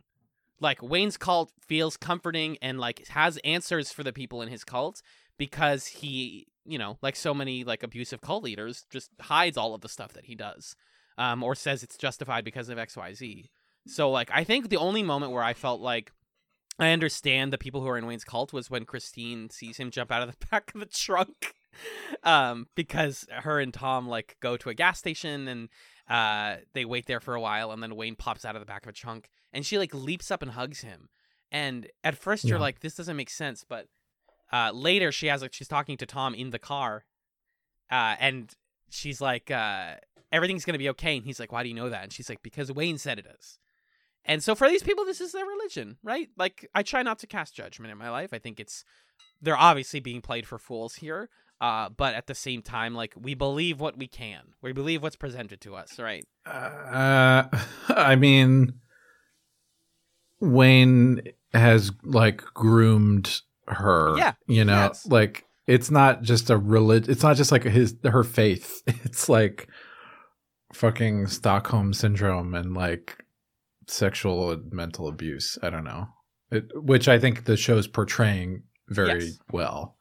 And when that moment happened and she said that to Tom, I was like, fuck, man, you are in a bad situation. I'm sorry. Yeah. Drink the Kool-Aid, literally about a cult, by the way. Uh-huh. And it was interesting in that for like you were saying, as sort of clunky and expositional as that first scene was with the detectives, it was interesting to hear them talk about the group of guys that Tom is a part of in the kind of general sense, where they say like, yeah, he's got all these couriers running for him who are really just these like sad, horny young guys who college just want to get laid, that's exactly who Tom is. Mm-hmm. And I don't know. I think that does a lot to sort of know Tom well in the first episode. I feel like, okay, I'm invested in this guy. I want to know more about him. Zoom out, and to have these other characters kind of dismissively say what we know about him, and then to zoom back in to him and see his position for, for how pathetic it is. And I want to be clear, I don't think that the show is in any way portraying Wayne's group as good. I think it's really sad that Christine is fully bought in. I just think that in an effort to empathize with the victims of a cult, we have to understand that this just makes sense to them. Because, yeah, like you said, that's how grooming works. That's how cults work. But this is also, like you said, the same show that has The Guilty Remnant, which I think so far the show has done a very good job of portraying as not necessarily evil. They've done bad things and they've done suspicious things, but we have no reason to believe that there is explicitly like deep-seated corruption in The Guilty Remnant. Whereas we know from immediately episode 2, do not trust Wayne's cult. It's bad. I understand people believe it and I get why, but it's bad. And you should feel that. And I think the show does a good job of delineating those two cults. I agree with that. And there's a bit of conflict between Tom and Wayne as they meet up again in this gas station. Is, by the way, the dead guy that they find at the gas station, is that the FBI agent that they like brought with them, or is that just a dead guy in the gas station? Like, what was that guy's deal? Why was he there? I don't know. From the way the camera was looking at him and the fact that Wayne like kisses his corpse later or whatever was happening there, and he says he would have never let me do that when he was alive. It feels like I'm supposed to recognize that guy, but I didn't recognize him. Me neither. If anybody wants to correct us on that, I'm accepting corrections on this because that just blew past me, but I also don't think it's super important. Like, what is important, though, is that Tom is, like, looking to Wayne for guidance. Like, hey, you told me to take this girl and go somewhere. Where do you want us to go and why? And at first, Wayne is like, hey, you seem really, like, stressed out. We keep seeing different moments of Kevin trying to call Tom to, like, find some sense of normalcy, and he's not getting it. What's he going to do? Wayne is like, let me give you the hug. And he unbuttons Tom's shirt without asking. Because he's like, obviously you want this. And Tom almost does it. And then it's like, I actually don't think I want this right now. And we get this incredible line from Wayne who says, you're all suffering and no salvation. Like, you're the only guy I don't get in the whole world. Because you, like, want the bad parts, but you don't seem to want the relief from all of this pain and suffering and worry that you're feeling. And I think that's almost like a Garvey family trait as it's portrayed here, because all of them in some way are like, yeah, we're living in the world we live in. We are not like seeking a release or an escape. We're trying to live in a grounded version of the world, and it's not being given to us. Mm-hmm. But you're all suffering and no salvation is a fascinating thing for a like like cult leader to tell you. Is like, I want to give you the good part of being in a cult. You don't want it. And so there's a dissonance there. And even like between Tom and Christine, when she says like, oh, Wayne says everything's going to be okay, you get this moment looking at him in the car like, I can't tell her, but that's BS. Like, that's really crap. I like the line that goes with that one just before it when he says, you're the one motherfucker I can't figure out. That's the line. Yeah. The guy playing Wayne is so creepy. So when he says that, it's like, oh, leave me alone. He also cracks Tom's phone. He's like, give me your phone. And then shatters it and gives him a stupid smiley face phone, but no charger. No charger. He's like, you can just get a charger at a convenience store, but I'd use this phone. I'll call you. It doesn't call out anywhere else. Yeah. The thing that interests me right now about Wayne as he fits into the larger world is the fact that the Guilty Remnant are a group of people who basically want to stare in the face the weight that they're feeling and sit with that, live with that, and make that their entire existence. And to see Meg go through the process in this episode of joining the Guilty Remnant and how like painstaking of a process that is. Yeah. To contrast that with what Wayne does and what they say in the FBI conversation where they're like, yeah, he just like sells hugs to politicians, where, what the thing that he's selling is like, you can not think about this stuff anymore. Just come give me a big hug. And the fact that his clients are like people in power, right? Who are saying like, yeah, that's what I want to do. I just want to give this guy a big hug and then not have to think about this thing anymore. It tells you a lot about the world and who is willing to take accountability for things and how we're processing this loss, which I think is pretty interesting. Fundamentally, so much of The Leftovers is about faith. I think we can briefly just talk about the intro, which we finally see in episode 2, which is pulling big from like famous art of like religious imagery and iconography and stuff like that, but in kind of a ham-fisted way. I've said before the Leftovers at its worst is like super duper ham-fisted. I really don't like. I think it's stupid. It's too much. You think?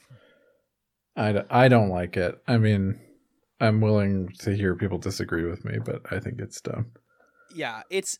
I believe it changes season to season. This is definitely not my favorite of them, because it's also not it's not evocative. Like, it's iconography of people being taken away, and then it zooms out, and it's like a bunch of people being taken away, and it's the same thing as the statue from episode 1, where it's like, oh yeah, is that's what the show is people being taken away from their families, like, all right, of different types of people. Yeah, but I think the difference between the two is the statue is contextualized through the way it's talked about, the way the camera positions it and looks at it. That great shot where Nora Durst is at the podium and the statue is out of focus on the other half of the screen. That was like one of my favorite shots of the first episode. The statue is contextualized as corny as heck. And that's like the function of it in the world, but there's no context for the intro thing here. So the only way I could take it was being 100% sincere, which just felt, I mean, obviously this is a very serious show about very serious things, and yet that felt so self-serious that I was like, come on, you're doing like a ceiling thing, rotunda painting thing. Come on. It's a bit much. Let's talk briefly about the Guilty Remnant, though. Speaking of cults and speaking of Meg. Sure. We get some brief stuff about like Meg's husband investigating, like, hey, I didn't know my wife was gone, and then like Kevin's investigating and he goes to the compound, and the one like lore nugget we get out of this, really, well, two things. One is that we learned that the Guilty Remnant has sort of tiers of membership. So she's in what's like the tier 1. It's basically the Pledge House is what it's called. That's the term, the Pledge House, where they have a guy who goes out and shops for them. He's like the designated guy.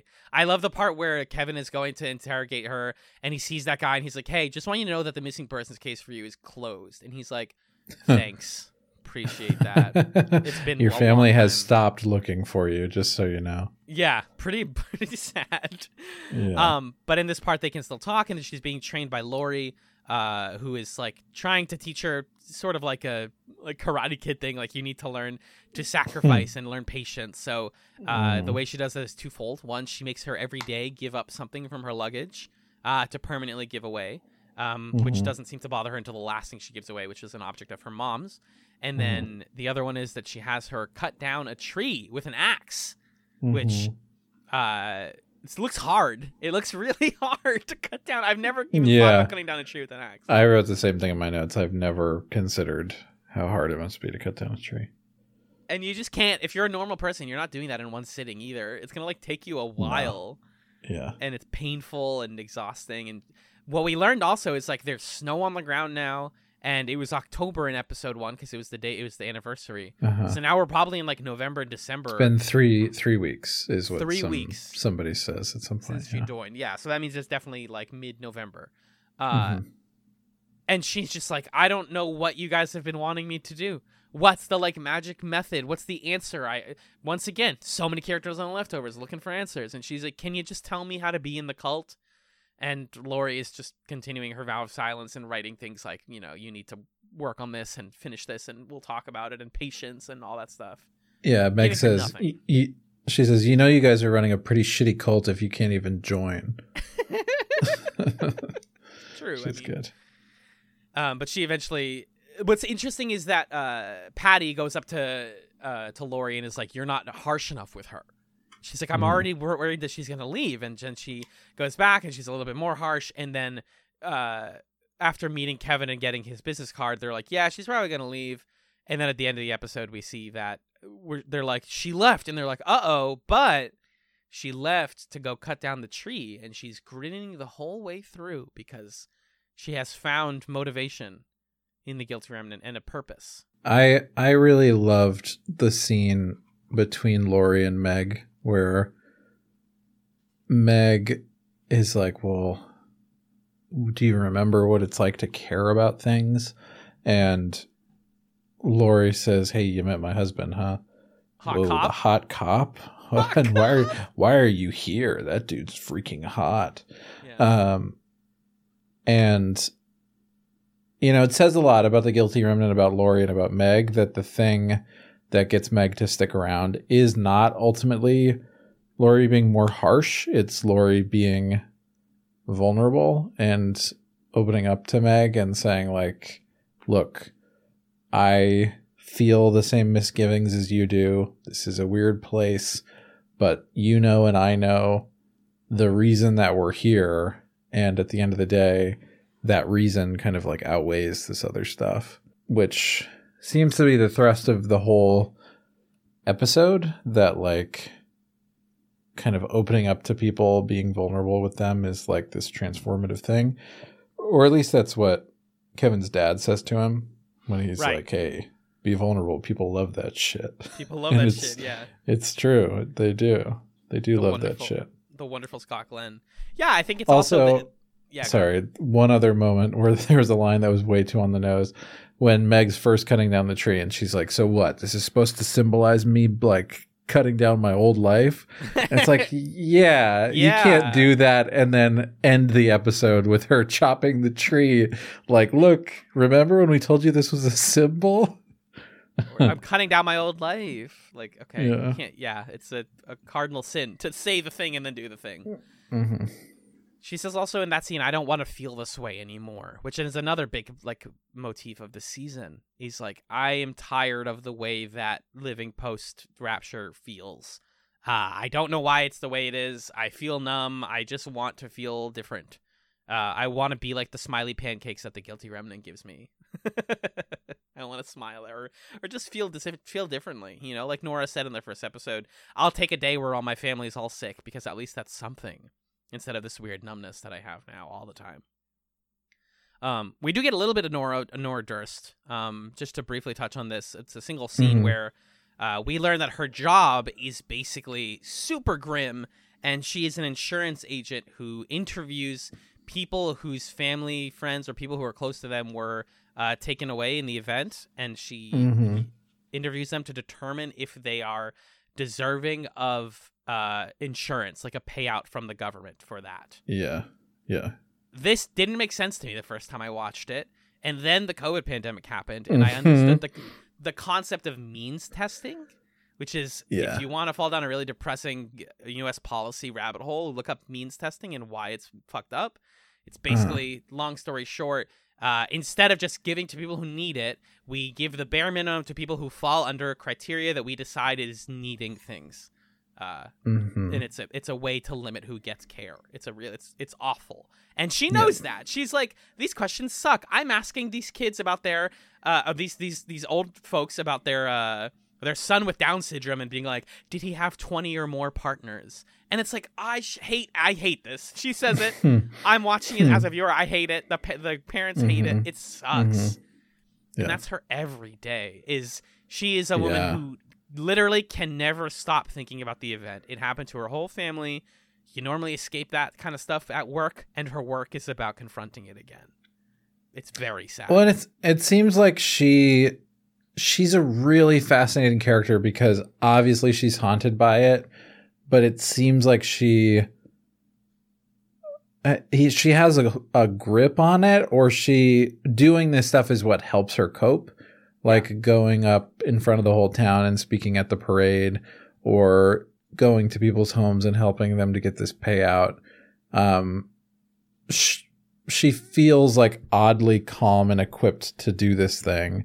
And then she's learned, how to let off steam here and there by, for example, just lightly pushing coffee mugs off the table to break them on purpose and then walk away. And that's just so fascinating to me. And I want to see lots and lots more of her doing stuff like that. And the moment where Jill trips and sees the gun in her bag was great. There's so many moments in this episode where there's just like a quick flash of, whoa, Oh God. And then we're back to like not feeling something, like when we're in the therapy office with Kevin and he's flashing back to the dogs, but it's like a half second, like the dogs moment. Mm-hmm. And the gun felt similar, where it was like blink and you miss it kind of shot of the gun. But yeah, I just find Nora really, really interesting, and I want to see a lot more of her. I said it before, I'll say it again. Favorite character on the show. Number one with a gun. Literally number one with a gun. She, there's like a bunch of characters intersecting in that diner, by the way. You know, she runs into Christopher Eccleston's character and like gives him a hug, and you're like, these characters have something going on. We saw him in the first episode telling people that there are bad people who were whisked away. You know, that's his whole shtick. He also tells Amy and Jill about that. He's like, just so you know, bad people this guy was like abusive to his kids, and he got whisked away too. So it's not just good people. It's not a rapture. I think, yeah, they're seeding a lot of things with this plot line, and it's honestly some of my favorite stuff. And we get this through the view of Jill and Amy, which is such a funny. I like the levity of this. I appreciate it, because otherwise, I think this episode would have been like just across the board bleak. That Jill and Amy are like teenagers who are trying to process all this weird stuff around them in the most baseline way you do at 16 years old. Like when they see the gun, one of them says something like, I don't know, like she probably puts it in her mouth at night and says one more day. Like just really, really bleak joke I would make if I was 16 and had no empathy whatsoever.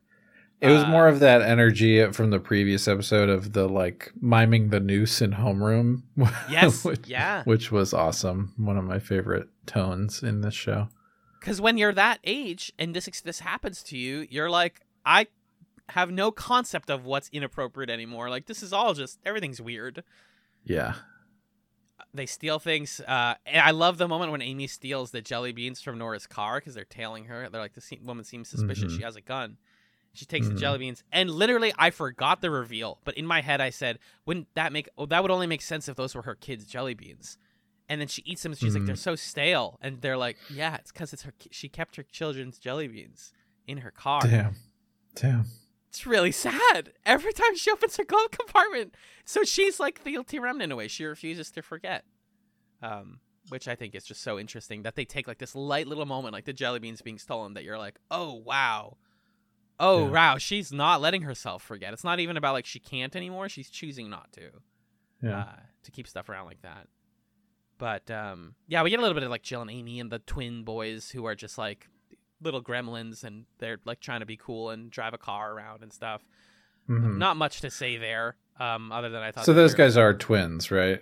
The actors are twins, so I think that, yeah, they're also... Because there's a joke where Amy calls one of them something, and then she's like, oh, was that the wrong one? Like, because she can't... different because I feel like I didn't even notice in the first episode. They're not really shot like in the same shot. One of them's wearing a hoodie the first time we see them, and then in this one it's like these two perfectly symmetrical boys being like, hey, come get in our car, yeah it's they're kinda clearly weird. Not supposed to be main characters, but they keep coming up in Jill's plot. They helped her bury the dog, they asked her to go to the party. And now they're going around the car, so it's like, are you guys main characters or not? You can't. I need to see you. Right. You're not the Winklevoss twins in The Social Network. I think though, I don't have much else about like Jill and Amy's stuff, other than them tailing her, and that little detail. Jill notices, when she walks by Nora's car, Nora has 4 family members holding hands on the back of her car. Yep. I saw that. Are you kidding me? Come on now. Whatever set designer is doing all this like accoutrement, you're doing it. You did an amazing job. I see you. And yeah, that's the main stuff for them. So let's wrap up here. Let's talk about Kevin. Let's talk about our boy Kevin Garvey, the goat. Yeah. Lot going on here. He is concerned about the mysterious gunman from episode 1. He's trying to explain this guy to people, and spoiler, nobody knows that the gunman. Nobody's seen him before. Nobody recognizes him. He doesn't have a name. His truck disappeared. Yeah, basically the whole episode, people treat Kevin with a light touch, but basically with the assumption that he is imagining this guy and that he's lying or something. Yeah. And that it's his truck. He's the one that shot all the dogs himself. That's how it's clear that everybody's talking about him that way. he gets a call from his doofus cop friend Dennis, who I love, and every time Dennis is around, he's doing something wrong, and it's great. Yep. The truck has ended up in his driveway, and Dennis is like, we could say it was down the street, and Kevin's like, why would we do that? It's not my truck. Right. Yeah. Okay, man. So clearly everyone thinks that Kevin has snapped or something's up with him. And then you learn why everybody's assuming that, which was, I thought, a really skillful reveal that was surprising to me. And I think adds a lot of weight to the Kevin plot. It's weird because it's like introducing a new thing that isn't really related to, well, maybe it's related to the disappearance. I don't know. This sort of like what's real question. Mm-hmm. But we basically learn that Kevin's dad has, would we call this schizophrenia? Is that what this is? Or something? Or dissociative identity disorder. It's unclear. But yeah, he has a mental illness that's like causing him to talk to himself. Yeah, he's hallucinating other people, and he seems pretty lucid in the conversation, and then he starts talking to somebody who isn't there. And so it's clear that Kevin like is scared of that happening to him too. Yeah. Which then we sort of look back at the entire episode and reinterpret all that stuff through that lens. Yeah. I think it's fascinating. By the way, I came down at the end of this episode thinking the gunman is real. The gunman's a real person. It's just that it was so easy for us to believe that Kevin was hallucinating.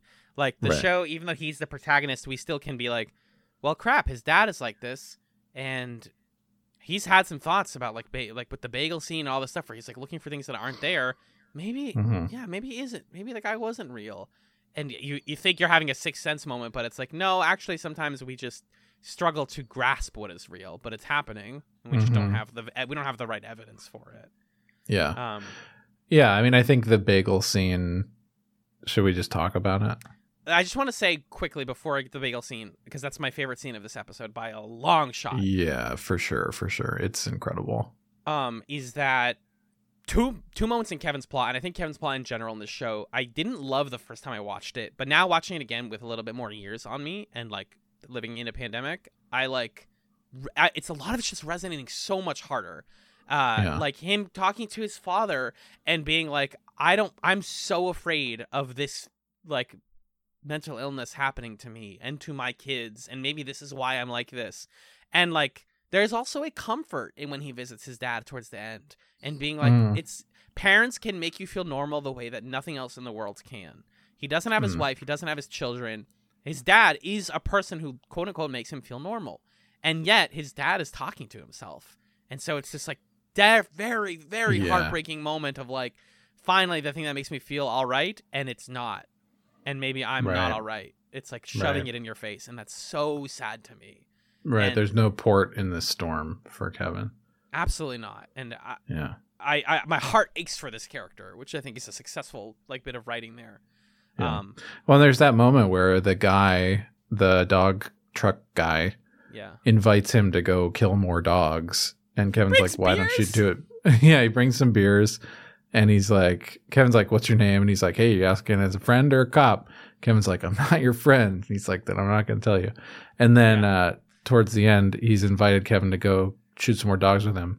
And Kevin's like, "Well, why don't you go do it yourself?" And the guy says, "'Cause I'm lonely," which is like Kevin's deal too. And so, it'll be interesting to follow the ways in which Kevin's feelings of abandonment, isolation, losing his sense of what's real drives him potentially towards more kind of senseless acts of violence or dissociation from society. And that's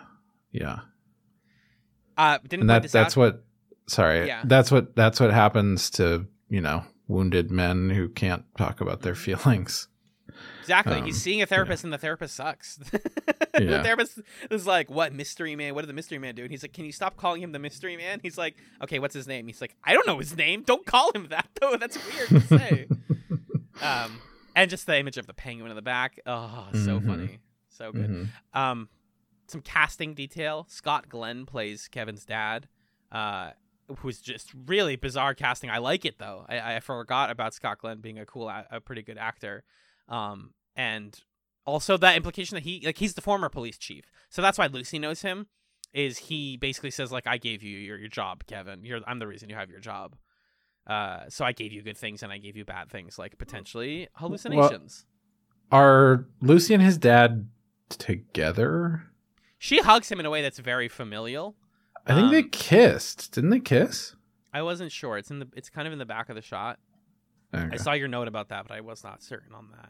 I don't remember some big plot line about Lucy and Kevin Sr. Doing anything. Okay. To be honest with you. So I'm not trying to lead you in an opposite way or anything. I just don't remember that being a thing.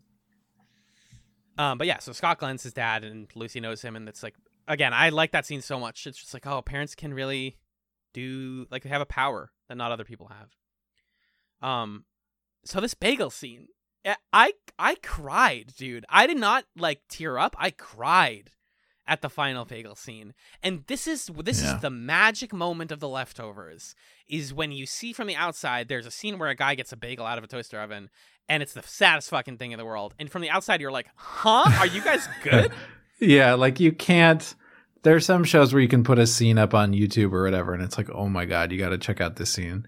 But if you just showed someone like, guys, the bagel scene from The Leftovers, and played this for them out of context, people would be like, what?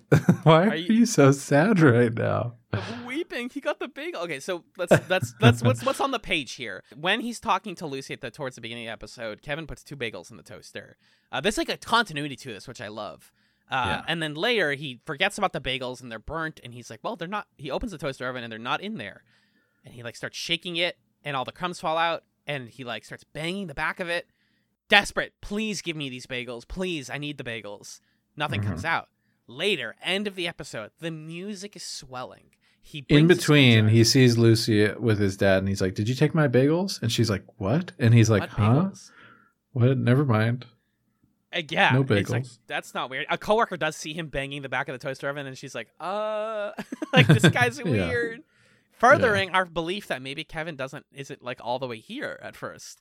Right. But what happens is he unscrews the back of the toaster oven, and he pulls out a burnt bagel, and it's like a freaking gold coin, and he goes back in for one more, and he gets a second burnt bagel, and the joy, but also the why am I happy about this moment too?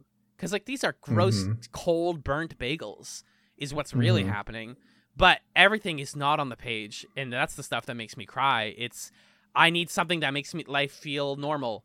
I need a routine. For the love of God, give me breakfast. Just please give me something that feels normal. And they won't. And you lost. And why is this bagel gone? Where did it go? Just the people disappeared. Well, and to me, it's I need proof that my perception of reality is giving me some kind of truth, that I still have a grip on what's going on.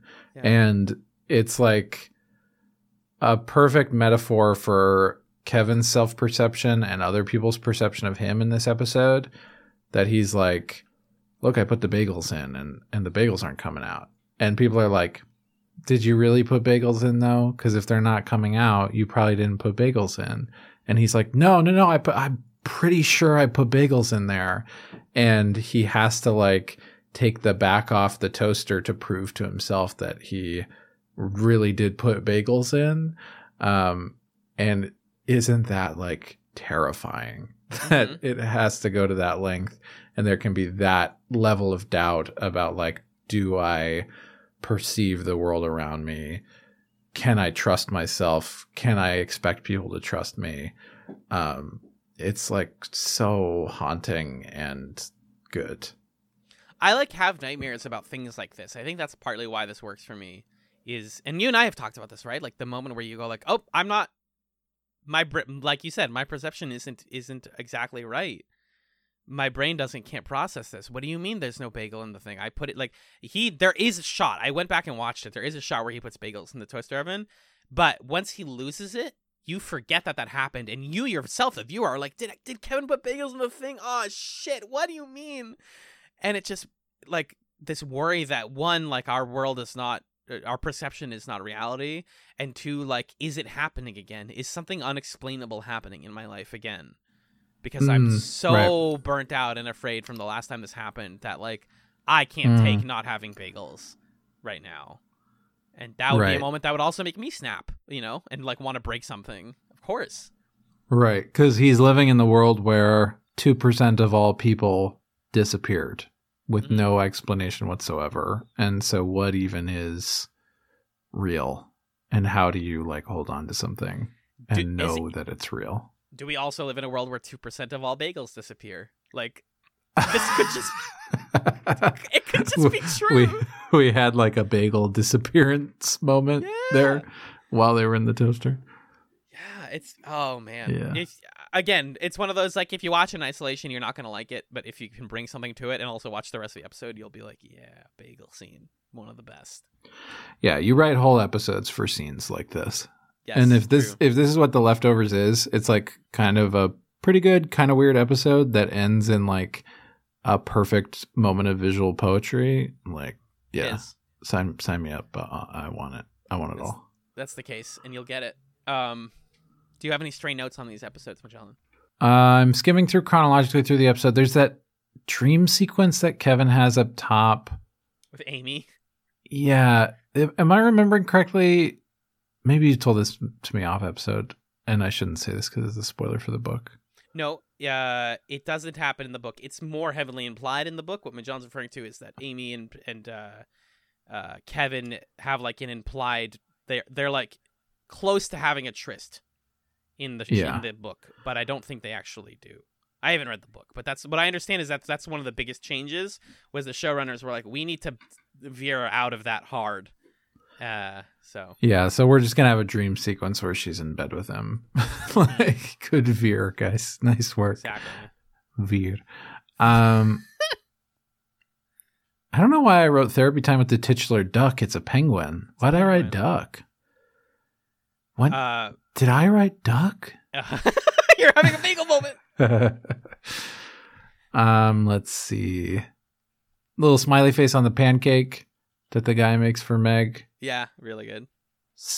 There's something about that. Mm-hmm. That's nice. Yeah. I like that Jill refers to Nora Durst's gun as not some bullshit lady gun. Lady gun. It's fun. What does that even mean? I guess I know what that means. Like, I intuitively know what that means. Like, it's not a regular pistol. It's like a revolver, I guess. But yeah. When Jill and Laurie are in the woods, when Meg and Laurie are in the woods, and Meg is asking questions, I started to think about, like, does Laurie on her pad have some pre-written things like okay, or when she has the word why written? And then she also, at one point, Meg says that line about, like, you're not a very good cult, and Laurie has something that says not a cult. I feel like she also just has that pre-written, probably. Yeah, it's got to be page 1. Yeah, and Meg says, so what is it? And Laurie just shrugs and doesn't answer the question. Fuck if I know, dude. Yeah. I'm just here, yeah. I really liked the scene between Kevin and Meg's fiance. Yeah. Where you realize that they're the same character. Right. And Kevin rightfully says you could convince her to leave because the Guilty Remnant people are worried that she's going to leave. She's on the verge of leaving. Yeah. And clearly it seems like Kevin is speaking from experience, that Laurie, because Laurie and Meg seem like very similar characters in terms of how they feel about the Guilty Remnant and themselves in the world. And so it seems like Kevin's speaking from experience of, I had a moment where I probably could have convinced Laurie to come home. I didn't do it. I fucked it up or whatever. And now sometimes I show up there and I try to convince her and it's way too late. And so he's trying to, like, speak to this guy and get that guy to make a different choice. And the guy stares at him in the face and says, what are you talking about, dude? Like, why would I do that?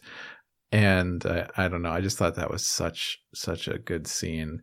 And the look on Kevin's face as he thinks, yeah, why would I do that? I don't know. I want to go home and take a bath. Same, Kevin. Yeah.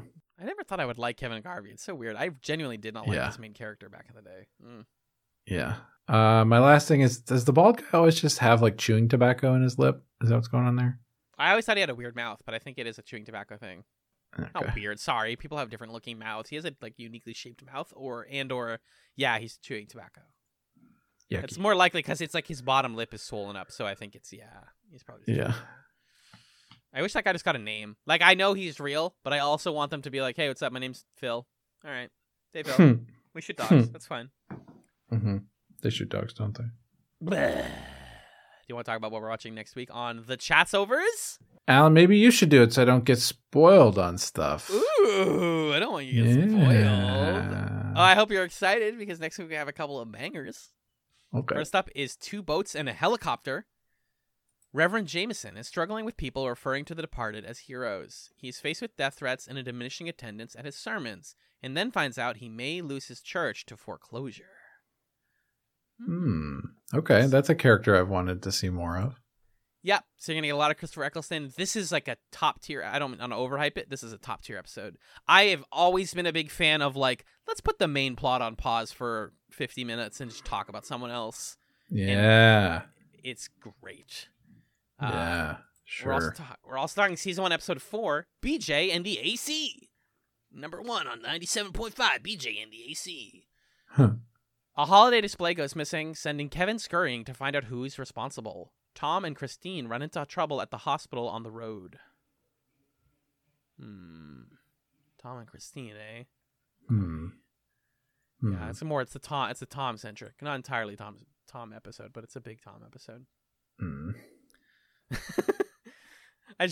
You're not going to see Wayne every week, I'll tell you that. When it's just like Tom and Christine hanging out, I think that plot does a little bit better, but it was never my favorite originally. So that's what I'll say. Yeah, I'm not super interested in it.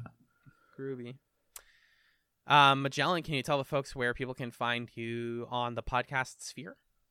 Sure, you can hear me on another podcast called Super Smash Echoes, where I talk with my good friend Justin about video games inspired by Super Smash Brothers and the characters in there, or the games they're from, or whatever. We're just exploring the ways that our sense of video games echoes through games and pop culture, and Super Smash Echoes instead of Bros. It's like a little rhyme kind of type of thing. It's a monthly book club for games that you should listen to, and it's fun. Super Smash Echoes. Alan, what about you? You got other shows? I do. If you're listening to this on the main chats feed, you know that we also do Should You Watch and Trek Chats on here.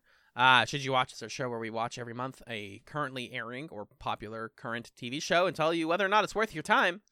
And every 3 months we do Trek Chats where we watch Star Trek and tell you what it's like as a first-timer delving into the world of Gene Roddenberry's fucked up brain. No, but myself personally, I am on the Hunter's Quorum, which is a Monster Hunter podcast where my friend Six and I and some cavalcades of guests talk about the monsters of Monster Hunter. And we talk about their armor sets and whether or not they're cool and weird and everything. It's a fun gaming comedy podcast, and I recommend you check it out wherever you listen to podcasts. But that's what we got. Magellan, can you hit us with a plug zone for chats this week, please? Surely. You can get in touch with us in a few different ways. You can email us at chatspod@gmail.com with your questions, comments, concerns, suggestions, requests to be on the show. If you want to join us for a discussion of a Leftovers episode, please let us know. We would love to have you. Or you can also send us a message about the Leftovers that you would like us to read on the show, and we would do that as well. We love to incorporate listener voice and get a range of opinions on the show. That's really fun for us. So the email is a place to do that. You can also follow us on Twitter, twitter.com/chatspod. And you can join fellow listeners in a few different places over on Reddit at reddit.com/r/chatspod, where we're listening through current and old episodes of the podcast and discussing them. And you can join us on our Discord, which is a benefit for $1 and up patrons. But you could also just say, please, can I come on the Discord? And we'll say, okay, come on, come on in. Check out all the different channels we got. It's all the different shows and all sorts of things. Speaking of the Patreon, you can support the show with your money. $1, $3, or $5 a month. $1 gets you access to the Discord and some old bonus content, as well as my solo journey through the X-Files called the Chats Files, which I release when I can, and I love it. $3 gets you access to regular monthly bonus content, including piloting shows, discussing other topics, or doing commentaries on movies. Some of those chosen by us, some of them chosen by recommendation from our listeners, and put on a big wheel that we spin. I make little videos where we spin the wheel and stuff.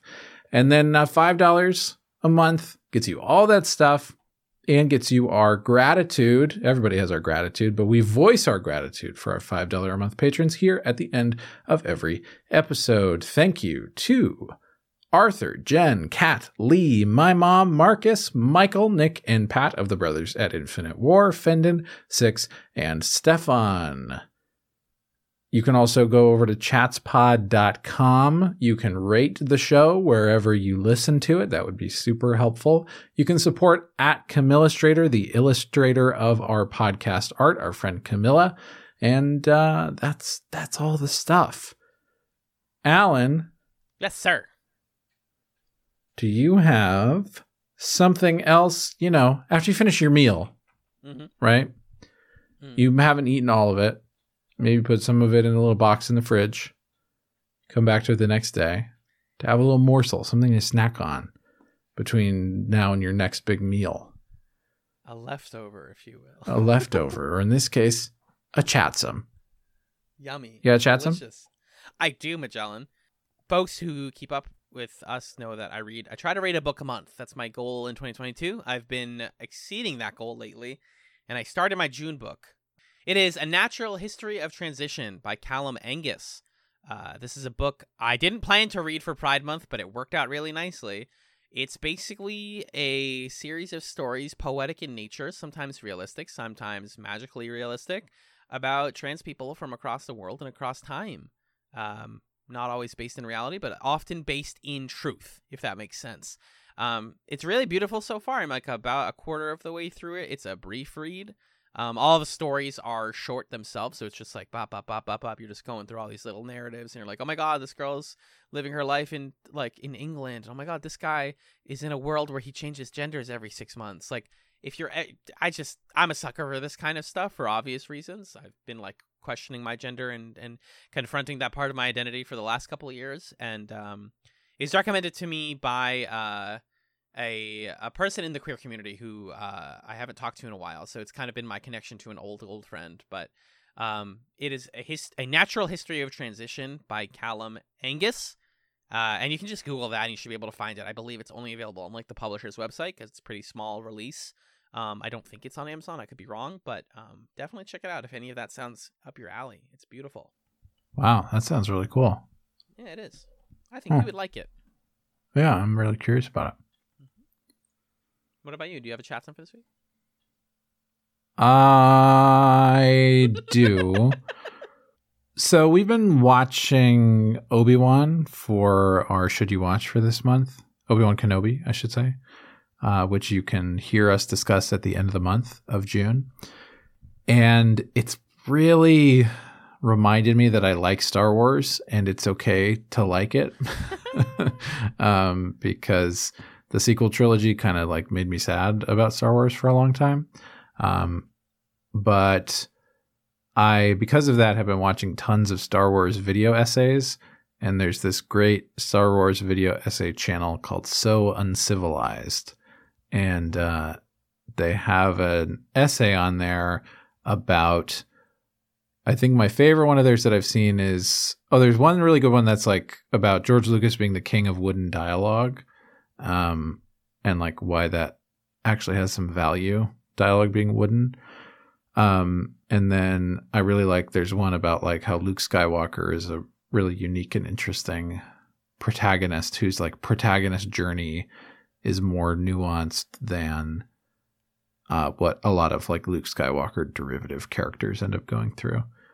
So I would check out So Uncivilized if you're looking for Star Wars things, if you're in that Kenobi zone. I want to always spend my time in life in the Kenobi zone. Yeah, me too. Sounds really fun. Yeah. Oh, Magellan, thank you for being the cigarette to my Guilty Remnant member. Ooh. I keep you around so I never forget. Thank you, dear listener, for being here and enjoying your time with us. I hope you enjoyed it. And hey, folks, thanks for listening to Chats, a Television podcast, where we watch so you remember.